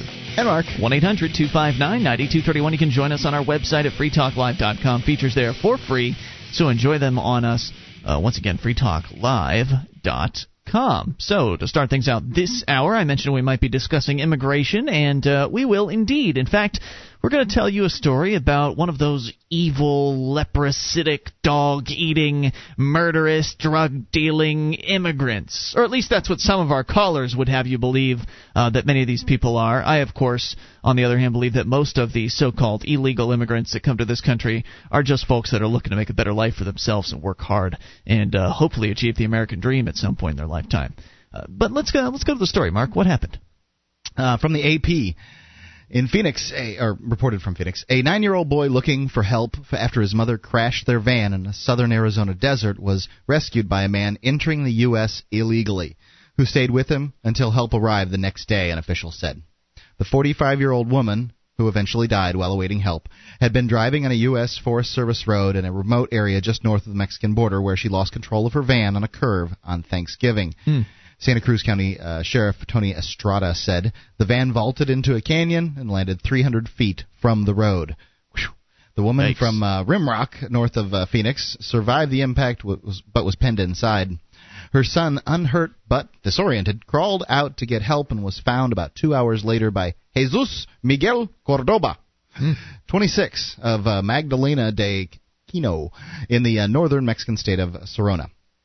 Unable to pull the mother out, he comforted the boy while they waited for help. The woman died a short time later. He stayed with him. He told him that everything was going to be okay, Estrada said. In English? One would assume. I don't know. As temperatures dropped, he gave him a jacket, built a bonfire, and stayed with him until about 8 a.m. Friday. This happened on Thanksgiving, so that was Thursday. Okay. Hunters passed by and called authorities, Estrada said. The boy was flown from University Medical Center in Tucson as a precaution, but appeared unhurt. We suspect that he flew 300 feet from the road and was unhurt. Isn't that amazing? Wow. We suspect they communicated somehow, but we don't know if he knows Spanish or if the gentleman knew some English, Estrada said of the boy. For a 9-year-old, it has to be completely traumatic being out there alone with his mother dead, Estrada said. Unfortunately for the kid, fortunately for the kid, Cordoba was there. That he was his angel. Border crosser taken into custody. What do we do to angels in America? Yep. Cordova was taken into custody by Border Patrol agents who were the first to respond to the call for help. The boy and his mother were in the area camping, Estrada said. The woman's husband, the boy's father, had died only 2 months ago. This boy's lost both parents within 2 months. Wow. The names of the woman and her son were not being released until relatives were notified. Cordova likely saved the boy, Estrada said, and his actions should remind people not to quickly characterize illegal immigrants as criminals. They do not demonize. They do get demonized for a lot of reasons, and they do a lot of good. Obviously, this is one example of what one individual can do. Absolutely.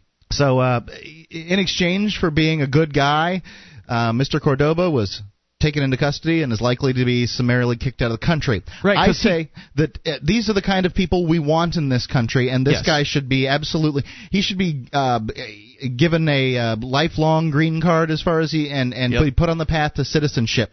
But, there's no way in the world that the immigration services can't bend the rules. They don't even know how to bend the rules unless you, I'm sure, shove some money into the right person's pocket. Yeah.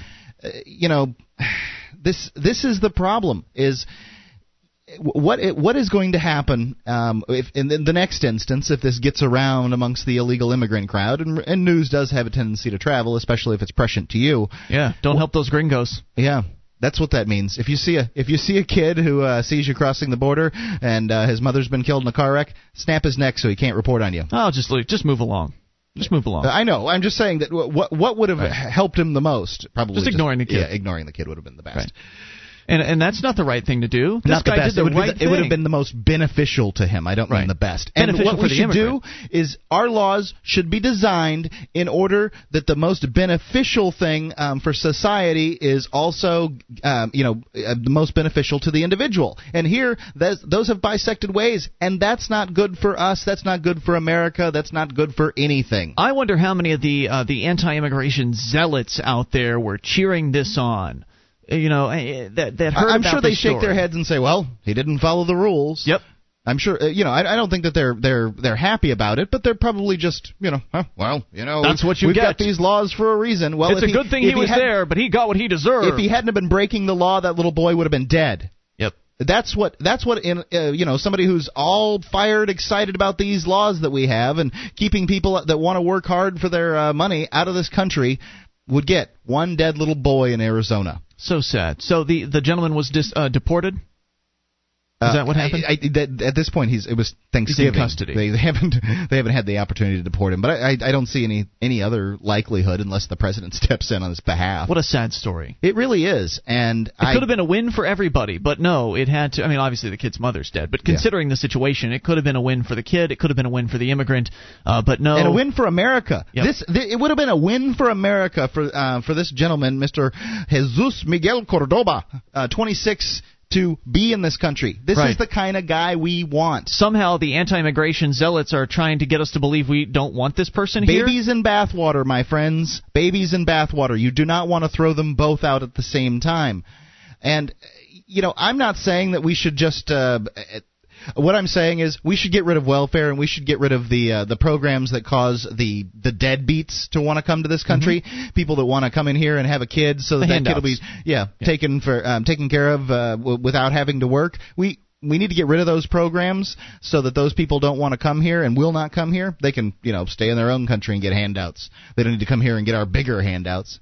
But get rid of those programs. We absolutely do need people like this, people that want to work hard, good people to come into this country. Sure, some illegal immigrants break break laws, and I don't mean just the immigration laws. I mean all kinds of laws. Sure, most of those laws are probably drug laws, trying to sell drugs in order to make a little more money for their family. Right. And I don't think we should have drug laws either. As far as I'm concerned, adults can deal in whatever they want to, buy and sell amongst themselves, and it's ludicrous to try to stop them.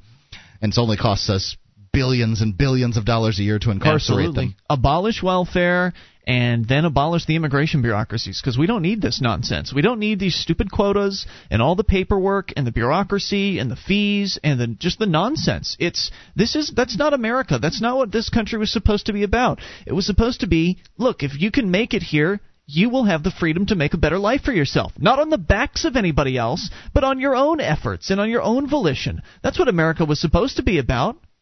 What do you think? 800-259-9231. We've got a hater, an immigration hater, who has emailed in. We'll share that email with you in a few moments. We go to the phones first. Talk to Bob in Kentucky. You're on Free Talk Live with Ian and Mark. Hey, Bob. Hey, I work for AT&T, and I was wanting to talk a little bit about something that Alex spoke about last night about the dumbing down of the general population through the current education system. And I was going to say that I work for a large telecommunications corporation, and that's exactly what they're doing right now. How's that? They're not putting any money into training, and I think it's a direct result of the guy in California and San Francisco that was a whistleblower for the warrantless wiretaps. I don't think I follow what you're pointing out here. You're saying the company's not training its own people? No, they're not training. They've cut all the budgets for training. I think so. I mean, this is kind of what I'm getting at is the technician, the highly trained technician they had in San Francisco, was able to figure out that they were running optical taps to a room for the NSA. Yes, we are aware that the AT&T is running a tap, and they do have a special NSA room. That much is true. But what does that all have to do with the fact that they aren't allegedly training their own employees anymore? Well, they don't want anybody smart enough to be able to figure that stuff out anymore. Well, it might be their own loss then, because if the other companies continue to train their employees and offer those services, then they might end up losing some of their best employees to the competition, and maybe they'll go under as a result. Thanks for the call, dude. 800-259-9231. Don't train your employees at your own peril, as far as I'm concerned. You go and shop at a store, for instance, where they haven't trained their employees on how to do things, you're not going to want to go back. 800-259-9231. You don't want to train your employees on how to fix the problems? Then what are you going to do when things break? More coming up. You can take control. This is Free Talk Live. This is Free Talk Live. You can bring up whatever you want. The toll-free number is 800-259-9231. That's the SACL CAI toll-free line, and it's Ian here with you. And Mark. You can join us on our website, freetalklive.com. Visit the bulletin board system and get interactive with over 300,000 posts. Nearly 2,000 people are interacting there, talking about all kinds of things from serious issues to fun stuff. You'll find it all at bbs.freetalklive.com. It's free, of course, bbs.freetalklive.com. Your mattress was likely manufactured using all kinds of disturbing chemicals. Does this bother you? Well, it bothers some scientists, especially in the case of young children. Savvy Rest mattresses are made of 100% natural latex rubber, organic wool, and organic cotton. Try their crib mattresses, too. SavvyRest.com for the sleep you've been dreaming of. That's SavvyRest.com. All right, so we jump into the email box here from Tom, who is apparently 16 years old. Has a thing or two to say about the whole immigration thing. Subject, why we need enforcement. Dear Free Talk Live hosts, we need border enforcement for many reasons. Okay. The most important being the idea of letting anyone from anywhere come freely into the country is just ludicrous.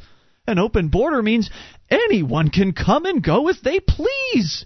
If you don't think terrorists would take advantage of such a policy, you are very sadly mistaken. Okay, I have a few rebuts for that. First off, there are 20 million, by some accounts, 30 million illegal immigrants in the United States. So what are we doing actually to stop people just coming into this country that want to come in? That's what he's saying. We need more enforcement, Mark. Okay, well, there's no enforcement. I'm just making it clear that the terrorists that flew planes into buildings on 9/11 were here legally. They had all their papers from the government. Now, what I would say, we need to close down borders completely and not even allow people to come here legally. I would say he's correct if what we intend to do is build a hegemonic empire that spans the globe. Now, I'll admit to you that it's not quite the empire in the way that Britain had one or in the way that Rome had one, but we do have an empire, a new sort of new millennium type of empire where we control the governments and we keep the governments that we like in power across the world, and we don't, and therefore people can't have revolutions that are successful. If we stop supporting all these nations around the world, then we wouldn't have to worry about terrorists coming into this country and wanting to hurt us, because the terrorists that are trying to hurt us from the Islamic countries are mad that we're supporting their despotic leaders. Most of the terrorists on 9/11 were Saudi Arabian. There's a king in Saudi Arabia. What kind of business does a free democracy, supposedly, that we are, the republic that we are, what business do we have supporting a king? A king that could have your head chopped off at his whim. I'll tell you who the terrorists are, is the nation that goes and supports despotic leaders. Now, I'm not saying the United States is a group of terrorists, but I would say that somebody who sends armed goons in to protect a despotic leader could be classified in that arena. Now, the United States people, good folks. The people that are, the politicians that have put together this foreign policy that we have, not so much. Not so much. Power-hungry people that this gentleman supporting? And well, I can't understand why. I find it amazing that, I mean, just his choice of words here. I mean, he says the idea of letting anyone come freely into the country is ludicrous. Sir, you're calling freedom ludicrous. You're calling the original concept of this country as an open place for people, a destination for people around the world in search of liberty, in search of, somewhere to go to get out from under the thumb of some dictator or despot or tyrannical regime. That was what America used to be. It used to be that golden light calling to the rest of the world, come here. If you can just make it to these shores, what you'll you're have a babbling shot. about is ludicrous, my friend. Apparently it is. So let me continue what Tom says here. He says, having an open border is one of the greatest security threats I can think of. I would agree that it is a huge security threat. No, it's not. It is a big security threat if you want to build this hegemonic empire. It's the empire that's the security threat. It's going around the world invading other countries and killing people's friends and family members. That's the security threat. That's what the threat is. It's the U.S. government and their actions that are threatening our security.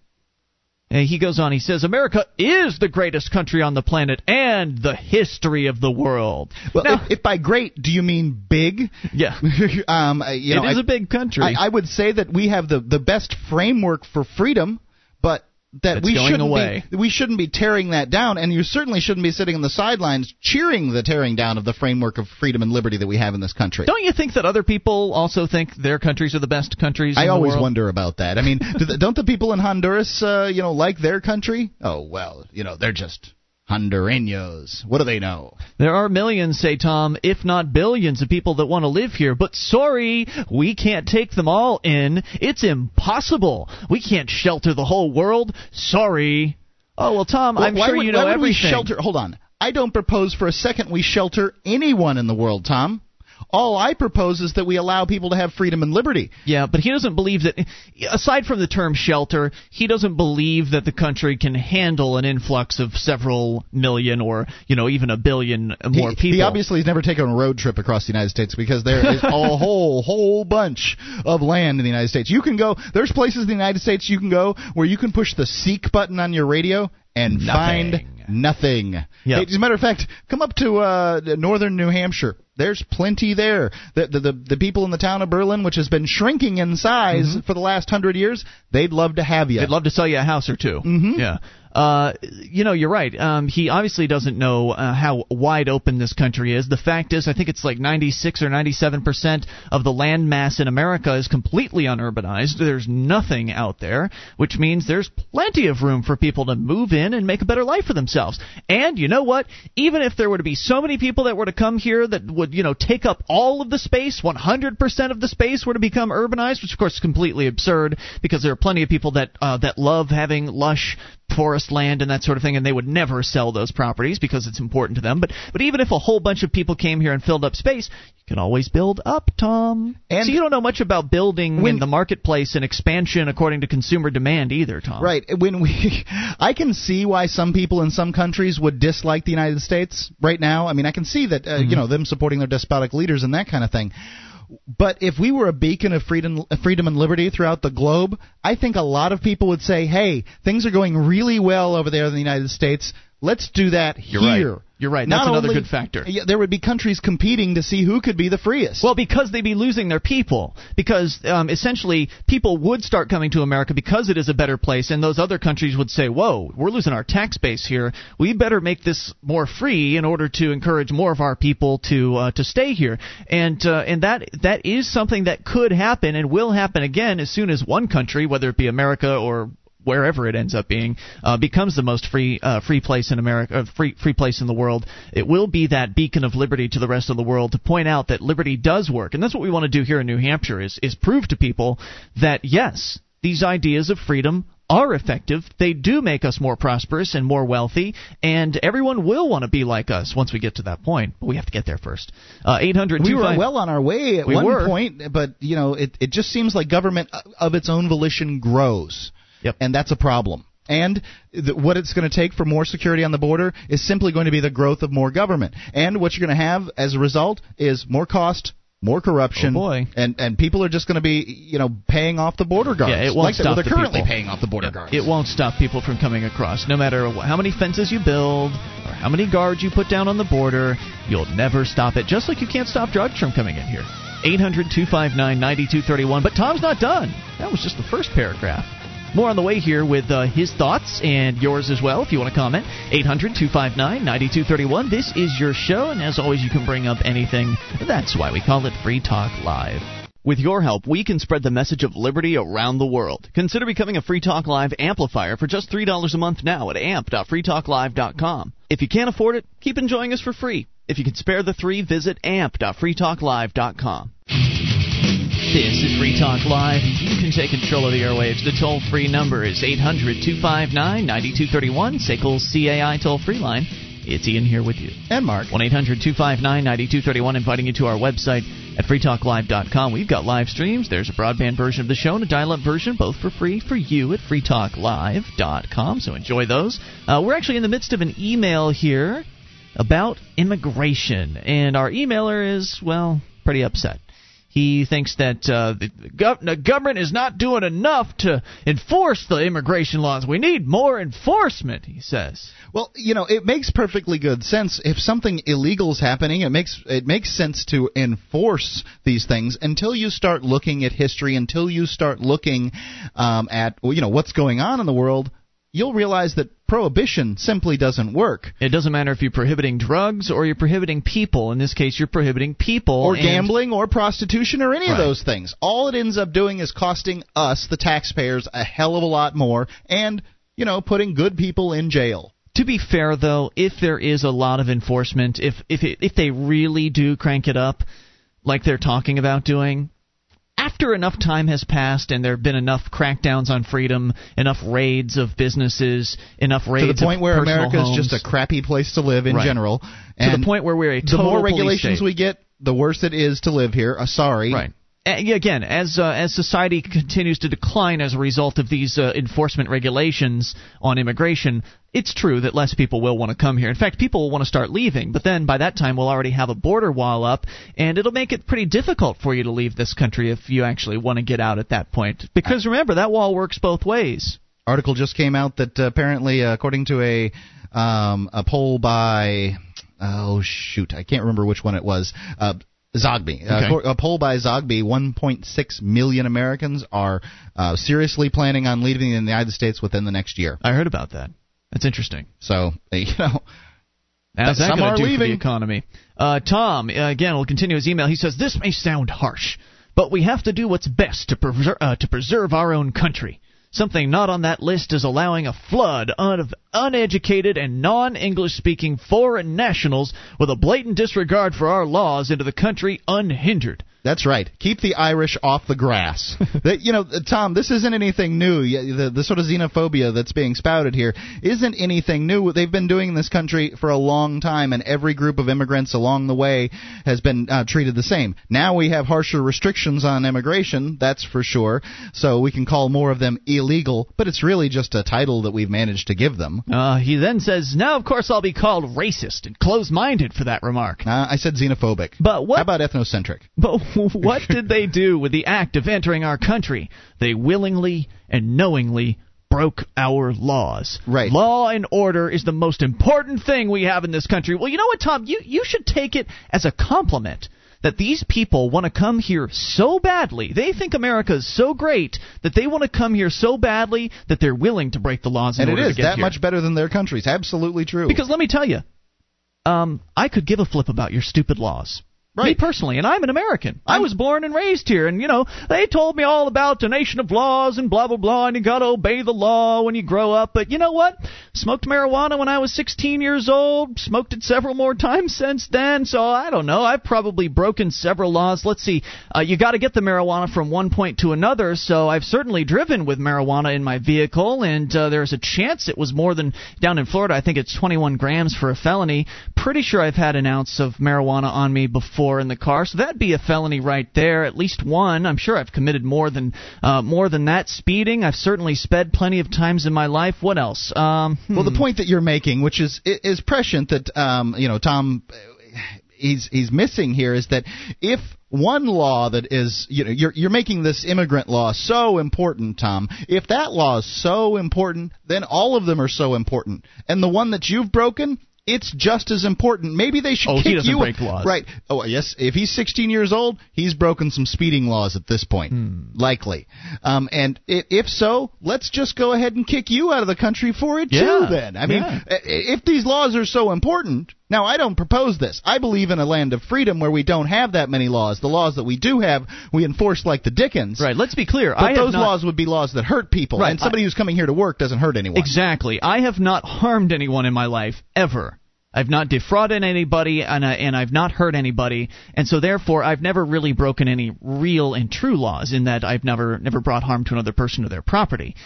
Yes, I've broken the man laws, I've broken the government laws, and so have these people, but they haven't harmed anyone either. They've just come here to make a better life for themselves. So he continues. He says they've shown little regard for it. A stable country as large as ours can't possibly function with more than one language. If you come here, you need to learn English. Communication is crucial in any democracy. Okay, I don't know what we're talking. First off, it's nonsense. Not a democracy. Secondly, it's not your problem if somebody can't speak English, Tom. If they can't speak English, that's not your problem. Now, I would agree can't function with more than one language. Yeah, go to Miami. Go to Hong Kong. Right. Do you remember the article, Mark? Well, he said a nation this large, and he's pointed out that that's not possible. Of course, there are people that don't speak English in Canada.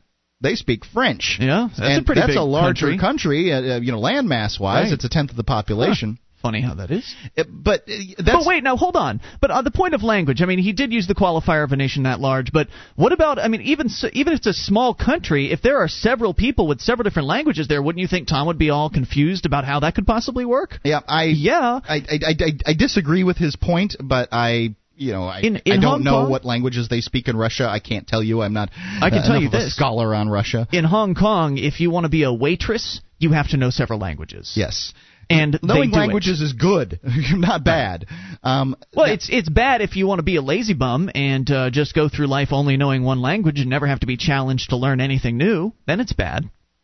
What do you think? I'm going to learn some new language, some funky... What? Now, I'm not going to learn that. I would agree that there is no reason at all that our government, that I should have to pay as a taxpayer. I should have to pay extra money in order to, put out all the bevy of government forms out in every language that somebody who might immigrate to the United States might read. I would agree that as a taxpayer, I shouldn't be obligated to do that. I just don't think our government should be putting out all the forms that it should be putting out anyway. I don't think government should have forms. I don't think government should be here. Anyway, let's continue. You don't, but I think that what it should be is you should, at the very least, have to pay for a translator to translate these things yourself. Tom says, if I'm not going to go as far as saying illegal immigrants are bad or evil people, they just want a better life. Well, I'm glad you understand that. He says, that's just what I want for my country and my family. Oh, Tom, it's not your country. It's all of our country, and we each get a decision. So what I want is a free and open border for my country and my family. Well, this is the problem with commonly held property. Right, and that's the problem with democracy as a whole, is nobody gets what they want. And the idea was, and he mentioned the word democracy in his email. That's the reason I've used it.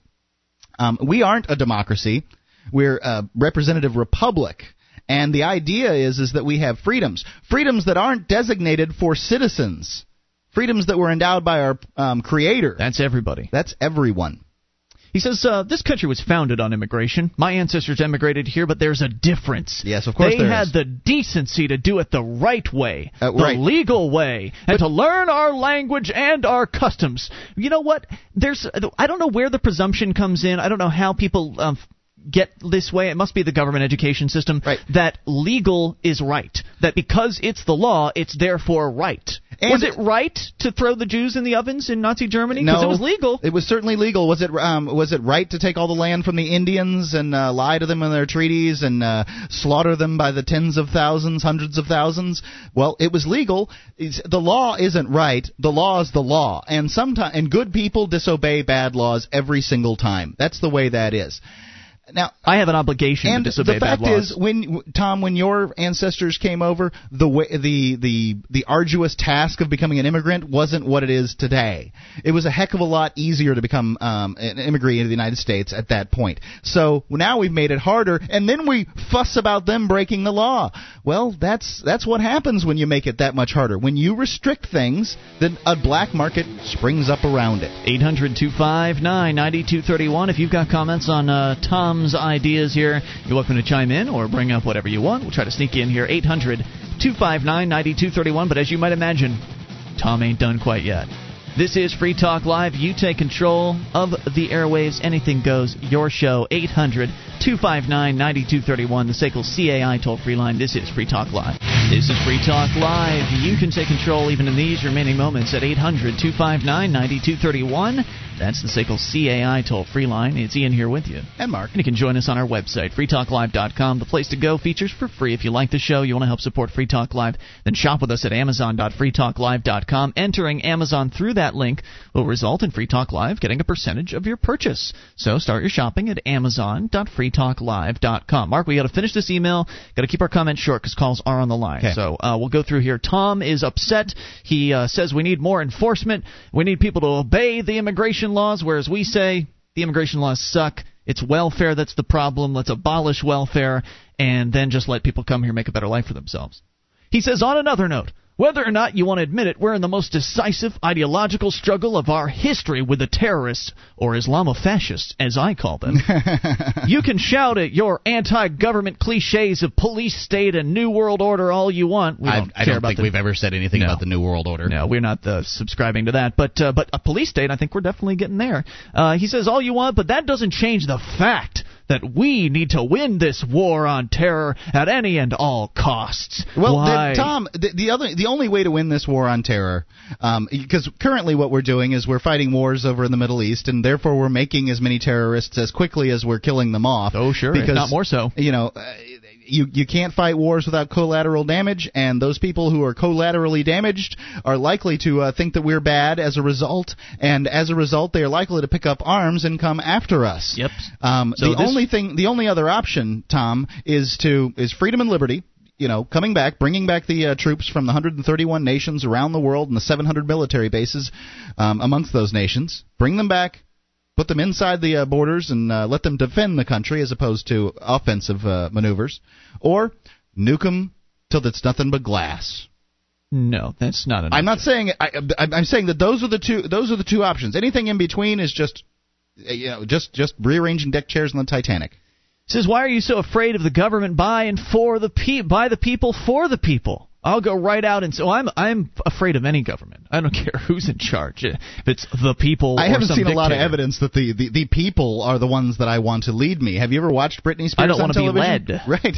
That's the government by the people and all that good stuff. That's just democracy claptrap. And democracy is two wolves and a sheep deciding on what's for dinner. Well, he has maybe decided. You're the wolf one day, maybe you're the sheep the next. Well, here's what Tom has decided. He says, I'll go right out and say it. Yes, we need national ID cards. Yes, we need official surveillance. Yes, we need enhanced interrogations. I don't have anything to hide, and if those methods save one innocent American life, it was worth the minor freedoms I gave up. Well, what if they ended one innocent American life? What if one innocent American their life was ended? Oh, I can count 5,000 at the very least. 5,000 of them that have ended over in Iraq and Afghanistan. Not to mention the 25,000, 50,000 have been injured. Those are military people, and they volunteered for that army. So I would disagree with your characterization there. But if they didn't volunteer to die in an initiated conflict. If you can save one American, but you end the lives of I don't know how many. I mean, and clamping down on liberty and freedom in and of itself is not a good thing. Remember, live free or die. Death is not the worst thing that can happen to you. Here's a bit of irony. He then follows that paragraph up with, quote, the price of liberty is eternal vigilance. Mm-hmm. That quote you have to take in context, right. Tom. It's the price of liberty, Tom, not the price of tyranny. Well, the eternal vigilance is supposed to be against government and its oppression. The oppressions you're talking about embracing.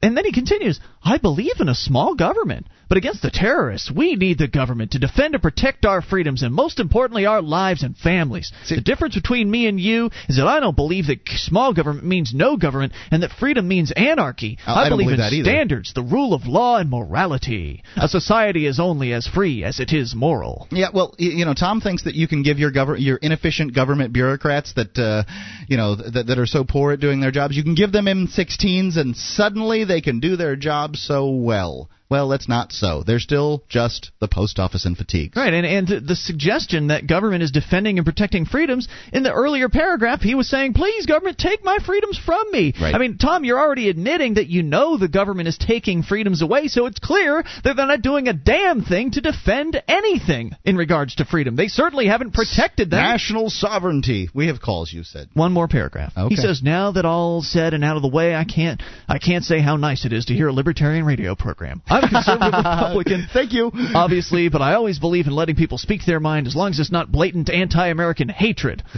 And I have to agree with some of your views on the free market. I've always said that libertarians are just Republicans minus the morals.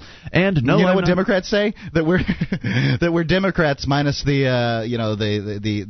financial nonsense, the capitalism.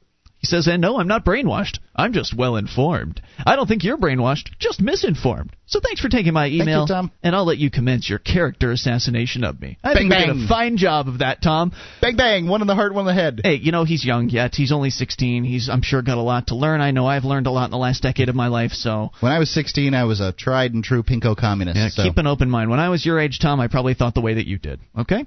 And then I smoked my first marijuana cigarette. 800-259. You act like that was what Jesus came down or something. 9231. It certainly helped. I can tell you that. Let's go to the phones and talk to Victor in Wisconsin. You're on Free Talk Live. Victor. Hello, Victor. Victor in Wisconsin. You're on the air. What's on your mind? Hey, I was talking to you guys the other day, and yes, sir. You were like, don't be afraid, Vic's afraid, this, that, and the other. And then you guys said, so what if you end up in jail? This, that, and the other. Afraid about what? I don't recall what the conversation was. Huh? What were you suggesting you were afraid of? I don't recall, and I'm sure our listeners don't either. Just like the big hierarchy that is, our government, that's above and beyond our government, right? Oh yeah, so it was a conspiracy call. Yeah. Okay. And you were like, so what if you get put in jail? Well, that doesn't sound like something I would say. I think that the idea was that Vic was sort of saying that there was no way to outmaneuver the NWO, and that in fact the Bilderbergers controlled all the power in the world. And at that point, I think what we said is life would probably be life's just as bad in jail if you can't succeed anyway. Is that kind of what the point was? I don't know. You were like, so what? They'll put us in jail. Well, if they put us in jail, then you just kind of like rot away there for 5 years, which is like the law right now. What's the point of your call? Because I don't remember saying the things that you're suggesting I said, sir. Okay. What's the point of your call? Because I don't want anybody to be put in jail. Unless they've hurt somebody. Well, anyway, I was just wondering, you guys are on the Jeff Renzi show, and I'm just wondering... What the hell are you talking about? I don't even think you've called the correct show, sir. I don't think you're talking to the same people. Who the hell is Jeff Renzi? Oh, you don't know who Jeff Renzi is? No. I've heard of Jeff Renz. He's a crackpot conspiracy theorist. Jeff Renz is a crackpot conspiracy theorist that is on the same network as we are. Is that who you're referring to? Because we're not on his show. This is Free Talk Live, completely different. No, I hit listen free, and then I end up with you and everybody else, Alex Jones. I see. So you've clicked through a link on somebody else's website that's taken you to the network stream, and you thought you were listening to a different show. Sorry about that, bud. You're on a show that doesn't have a damn thing to do with your crackpots conspiracy theories. Thanks for the call. You can tune into that nut job. He's coming up after us on the same stream. You're so mean. Let's continue. Let's talk to Elias in Michigan. Have you seen that guy's hair? No, All you need to do is look at his hair, and then you'll know. It's crazy. I don't know any of that. Elias, you're on the air. What's on your mind? Yeah, I'm on. Okay. The thing about it is Pat Buchanan. I heard him being interviewed by Michael Medved today. I love Medved. He said that he was talking about, in general, the people who are coming over the border.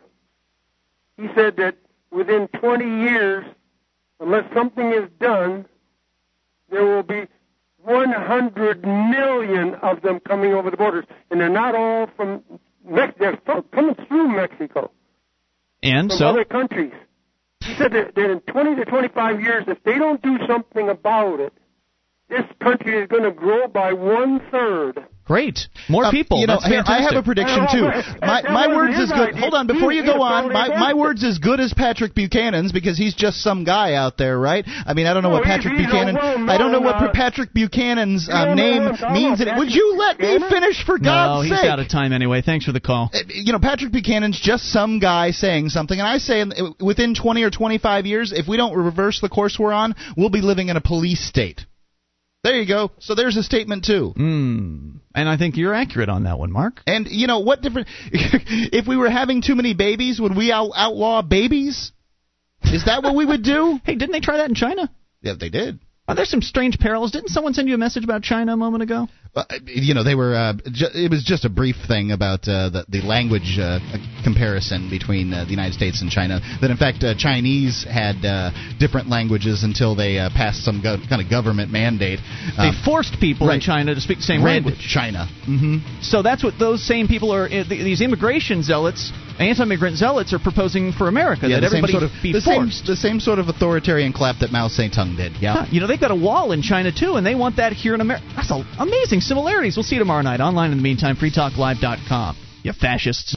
DVD, books, music, instruments, periodicals, computers, software, electronic, photo, cell phone, office product, home and garden, bed and bath, furniture, kitchen, pet supply, automotive, hardware, apparel, shoes, jewelry, grocery, healthcare, sports and outdoors, toys, games, used, and more. It's a department store at your fingertips. Amazon.freetalklive.com. Get all your shopping done, a great deal, delivery to your door, and a percentage of your purchase will go to Free Talk Live when you enter Amazon through Amazon.freetalklive.com.